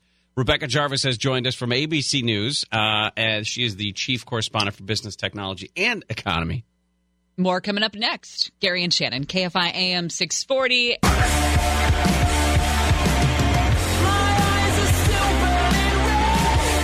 Gary and Shannon, KFI AM 640. Coming up next, we will have all the latest out of Washington State on that train derailment. Death toll is at 6. They say at least 2 people are in critical condition, 11 more seriously injured. Tons more hospitalized, so we will bring you all the latest details coming up next. But right now, we are right in the middle of Market Mondays with Rebecca Jarvis from ABC News, the chief of business, tech, and economy, and the senior executive all-star correspondent to the Gary and Shannon Show. Whoa, senior executive. All-star is what I added. Yeah. Executive all-star. Yeah. It's pretty good, right? Love it. Hey, the good news is, I should say the bad news is that what we ordered for you for the holidays is still stuck in transit. So, what did we order? Gary is totally pulling the wool over my eyes. You guys didn't order me anything, and it's okay. I'll just assume you did. I put him in charge of that this year. And never again. Well, my wife also put me in charge of wrapping certain presents, and I accidentally put a red bow on one of them, and I don't know if I'm allowed home today. A red bow is wrong? Yeah, this seems a little... There is a color scheme, Rebecca. Seems a little next level. Duh. Christmasing to me, that there's a color scheme and that you got admonished for using a red bow when you're not doing red bows this year. I didn't. Well, then why is there a red ribbon in the box? It's a fair question. I appreciate the fact that you wrapped some gifts, Gary. Well, I'm the that's one who bought them. I mean, That never happens. they're from me. Anyway, let's talk about shipping because we are at crunch time right now. If you don't have something, you are either going to be paying through the nose for shipping or you're going to get lucky and hopefully you can pick it up in the store. Yeah, today and tomorrow are going to be your absolute cheapest options. Today is your cheapest UPS option. Tomorrow is your cheapest FedEx and U.S. Postal Service option. And there's actually an interesting Consumer Reports that looks at exactly all of these different alternatives of where you could send it and how much it would cost. And they found that overall, sending U.S. Postal Service is your cheapest option. Of course, this is what you will do if you are actually sending the gift yourself. In most cases, people are going to go to retailers' websites and buy online and have it shipped directly to wherever it's going. So Walmart, Target, Best Buy, they've all got shipping right now that you still can get in. You can still make sure that the shipment gets to its place by Christmas Day, but time is running out, so it's really important. U.S. Postal Service will charge you a $12.50 surcharge. If you wait until the absolute last minute, Friday, they'll charge you a $12.50 surcharge on Friday if you ship it on Friday, but it will be guaranteed to be delivered by December 25th, Christmas Day. They're not the Postal Service, post offices aren't going to be open on Christmas Day, but postal workers are going to be delivering packages on Christmas Day. And then, of course, there is always, especially today, the Amazon option, where if you're a Prime customer, and you can do a free trial membership of Prime if you're interested in that. So if you're a Prime customer, you can do the free 2-day shipping up until pretty much the last minute. Then there's the 1-day shipping, and then on Christmas Eve, Amazon does the last minute delivery. If you do by 9:30 a.m. on Christmas Eve, you can order on their site and have it delivered by that night. And then they also have finally their 2-hour delivery, which you have to order by 9:45 p.m. 2-hour delivery. Yeah, 2-hour delivery. It's like specific cities. This only applies to some cities, and it only applies to some items. So rather than leaving it to the last minute, maybe just don't do that. Rebecca, what's coming up on No Limits Podcast? So thank you so much for asking. We have the most senior female executive in the music industry. Her name is Jody Gerson. She grew up listening to artists like Frank Sinatra and the Supremes, and now she's worked with everyone from Alicia Keys to Rod Stewart. Throughout her career, she's the chairman and CEO of Universal Music Publishing Group, and we talk all about how she started out signing a completely unknown person by the name of Lady Gaga, and how that initial conversation with Lady Gaga before she was known to the world, what happened in that conversation, what sold her. And then I know we're not going to talk until after the new year, guys, right? Yeah, I think so. That's sad.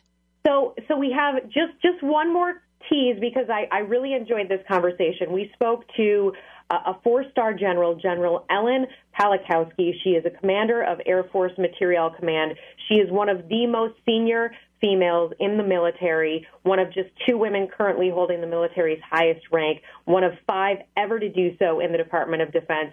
She has a fascinating story, and we talk about how people perceive the military today versus how she started. When she started, she was in the ROTC program. She was the only woman. They didn't even have uniforms for women when she got started. It was around the time of the Vietnam War, shortly after.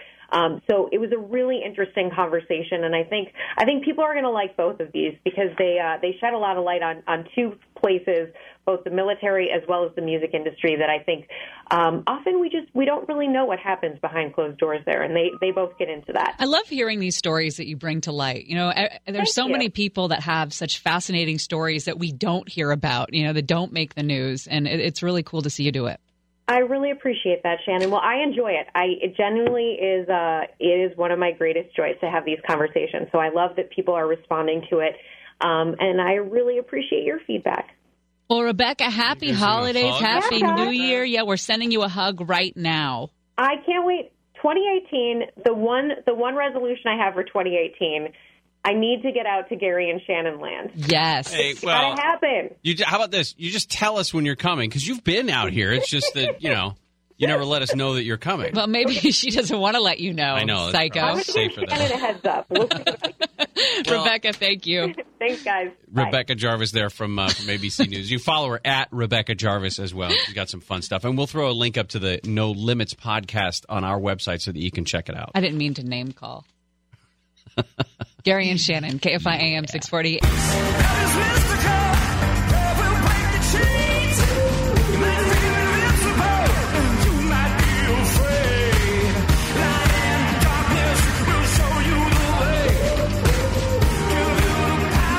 Shannon, Monday, December 18th. We have been watching this story all morning long and all afternoon, and we'll continue to. Amtrak train 501 on its way from Seattle to Portland made it as far as DuPont before it jumped the tracks. The 14-car train, including the engines, the locomotives, 13 of those jumped the track early this morning. A couple of them ended up upside down on the southbound lanes of I-5 where the tracks go over I-5. 2 semi-trailers were underneath the train, 5 vehicles. You can understand how many injuries we're looking at. Death toll right now is at 6, but we've got people in critical and serious condition. Joining us to talk more about this, Scott Carty, reporting from Washington State, that is. Scott, how you doing?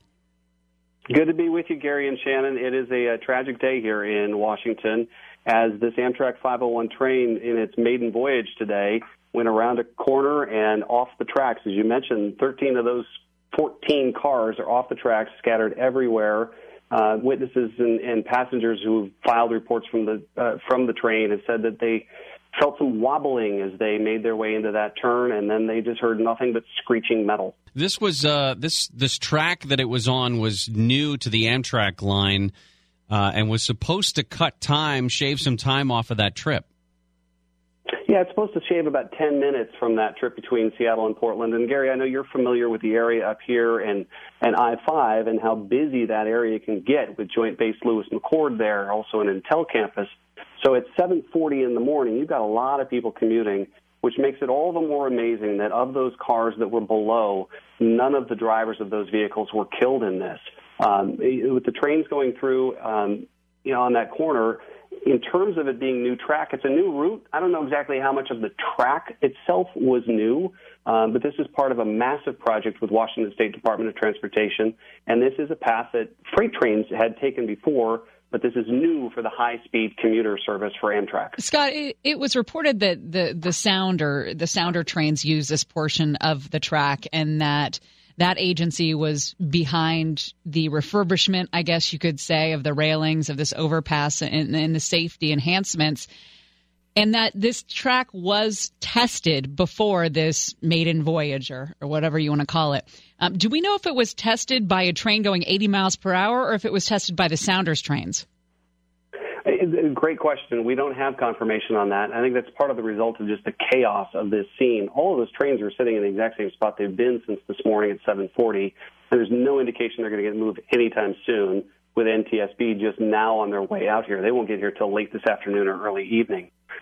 In terms of the test and in terms of the speed, we do know with Amtrak's own tracker that it was going at 81.9 miles per hour. If, in fact, it was a 79-mile-per-hour limit, sure, it's only a few miles per hour, but for a train of that size, going on a corner, those are all factors the NTSB will have to investigate. And we also don't know is there a zone there that it was supposed to be slower going around that turn?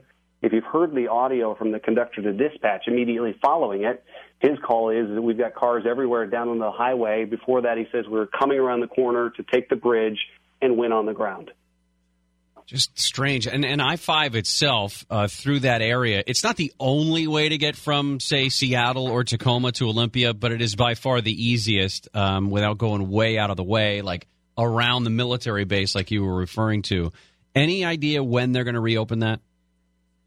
No idea. The Washington State Department of Transportation says it's going to be a long-term closure. How long, we don't know, but at least the rest of the day into the night. And I cannot imagine, based on the severity of this scene, that they'll be able to bring in heavy equipment and remove all those cars and have all of their investigation and evidence plotted out in its points by any time before tomorrow morning. So commuters are expecting to have to completely avoid that area for quite some time.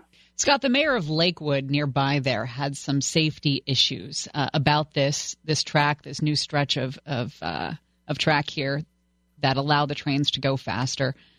Has he been talking at all about this? Has anybody been pointing fingers, or is it still obviously way too soon for that?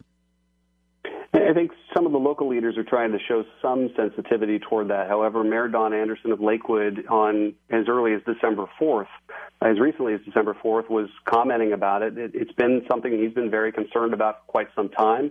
The cities of DuPont and Lakewood have both been very active in promoting safety messages to stay off the tracks and beware of the distraction of the train. But Don Anderson, just on the 4th, was making comments that this is an accident waiting to happen, essentially. And lo and behold, here we are on day one with the very first train going through there, and we have absolute tragedy. Crazy. All right, Scott, thank you for your time. You bet. Good to be with you guys. You bet. Scott Carty there from Washington State, talking about what's going on there with this derailed train. We come back. I found an interview with a guy who had worked for Amtrak for 17 years and was on that train this morning just because he loves trains. There were a bunch of people who were on this train not for commuting purposes or vacation purposes or anything. They're just train lovers. Well, and it's the first day of the faster service from Seattle to Portland, so train enthusiasts would want to be there. Yeah, we'll talk about that when we come back to Gary and Shannon. Baby, please have mercy on me. Take it easy on my heart, even though you told me to hurt me. You keep tearing me apart. Would you please have mercy, mercy on my heart? Would you please have mercy? Gary and Shannon. Mercy on my heart. We've been watching the story out of Washington State. At least 6 people have been killed, according to the Seattle Times, after an Amtrak train derailed from a bridge onto I-5. 2 people in critical condition, 11 others seriously injured. 4 hospitals say about 50 people have been hospitalized. At least 1 person in surgery. Governor Jay Inslee has declared a state of emergency in response to the derailment. Just about every law enforcement and even military branch has responded to this. There's a joint military base there, Air Force and Army, I believe, that's right there alongside the freeway. The Pierce County Sheriff says that in addition to casualties on the train, which we know that there have been 6 killed so far, some of the motorists that were on I-5 were injured. They said that there were at least 2 big rigs and 5 other vehicles that were damaged when the train cars literally fell onto the roadway. In fact, one of those train cars fell upside down onto southbound I-5 lanes. 13 of the 14 cars from the train jumped the track. I wanted to play this little bit of sound. This is one of the guys who was in the train, a longtime worker for Amtrak, so he knew what he was getting into, but he wasn't there as a commuter or anything. He was just there because he likes trains and wanted to be on this first relatively high-speed run between Seattle and Portland. Well, when the cars just started to go to the, kind of on the side, and then it just started to tip, and then all of a sudden things started to go, everything went dark and stuff started flying around. And then I knew it was not good. And you were telling me that you were physically being thrown around in your... Not, because I was by the bulkhead, so I was knocked, around the bulkhead and stuff like that. But then I was okay. I mean, I just I shook myself off and was glad I was still around and not seriously injured. He said he did get an injury on his leg and that he was in, I think he said coach, which means that he was right behind the locomotive. His was the second car. And the locomotive itself just basically went off the tracks based on where it ended up and was sort of parallel to the southbound lanes of I-5 alongside the road when all of the other cars were the ones that ended up going the wrong way or fell off the tracks and onto the roadway itself. 24-year-old Eagle Scout by the name of Daniel Konzelman was about 30 seconds ahead of the train on the freeway when he saw it derail. He was driving with a friend. He said he pulled off the freeway, ran down along the tracks and over to the bridge to get to the scene. He says he saw 3 cars and a semi-truck on the freeway that were badly damaged, that there were train cars with their roofs ripped off, that were tipped upside down on both sides of the track or turned sideways on the bridge. He says they climbed into train cars and found people hurt. Some people were pinned underneath the train, others who appeared to be dead, he said. Now, if they were mobile and seemed stable, he said he tried to help them climb out. If they appeared seriously hurt, he says he tried to comfort them by talking to them. He says, I just wanted to help people because I would want people to help me. I'm an Eagle Scout. I have a lot of first aid training and emergency response training. He and his friend stayed there for nearly 2 hours. He says, I prepared for the worst and hoped for the best. I saw a little bit of both. Just weird and strange because the people driving southbound on I-5, the train tracks were right next to the roadway. So if you're driving southbound, this train is headed your direction. And by all accounts, it's going 80 miles an hour, so it's probably outpacing traffic at that point. And what happens is it's got a several mile straightaway there alongside I-5, and then just does a quick left bend and comes up over the freeway. And that's when and where this accident occurred, is right as it comes up over the freeway. So there were plenty of people who could see this entire thing. And I can't imagine. I mean, we've heard the reports of people who drove past it or pulled up on it after it had already happened, but there are going to be a couple dozen people who watched this unfold in front of them. And I can't imagine what that even looks like, how you would respond in an incident like that. The devastation is pretty crazy considering the amount of stuff that is now on I-5, not just the mangled cars and semis that are underneath that were hit by this train, but the train itself. It's going to take 2 days probably to clear all of that debris and, by the way, giant train cars off of the freeway to try to reopen it. They haven't done there are some sort of very casual news conferences that have taken place from the location. I think it's in the DuPont City Hall parking lot, which is nearby, but there haven't been any official news conferences from Amtrak or the State Patrol or anybody like that that would give us any indication what they know, including things like a potential for some sort of obstruction on the track, something there. They haven't. There was one report earlier that was a possibility that they would investigate, but it could be something as simple as, I don't know, it could be something as simple as human error at that point. There's a press conference going on, KCPQ in DuPont, Washington, and she, the official who's speaking, says that this was a pulled locomotive. This was a pulled, and there was an engine at back, but it was not using the power. It was not being powered. Yeah, and they've been showing a couple of different helicopter shots from the actual scene of the accident where they are showing debris that is circled. Someone's gone through with bright orange spray paint and circled the debris, but it's hard to tell exactly what the context of it is. It looked like there was a broom at one point, which doesn't mean anything other than there's stuff on the side of the track. So anyway, there's going to be more information coming out. The NTSB team is on its way, is expected to be in Washington State by 10 o'clock tonight, where they'll begin a very long night of investigation and measuring, getting this scene figured out before they remove some of the debris. John and Ken will stay on top of this, bring you all the latest coming up next on KFI. We'll see you tomorrow, everybody. Stay dry. Watch for another episode soon of Gary and Shannon. Get a credit card that gives you what you need now. A low interest rate on everyday purchases and place to transfer high interest rate balances. The PenFed Gold Contactless Card is our lowest interest rate credit card. You can even earn a $100 statement credit when you spend $1,500 in the first 90 days. Join PenFed, and together they can help you keep more of what's yours. Visit PenFed.org/goldcard. To receive any advertised product, you must become a member of PenFed, insured by NCUA.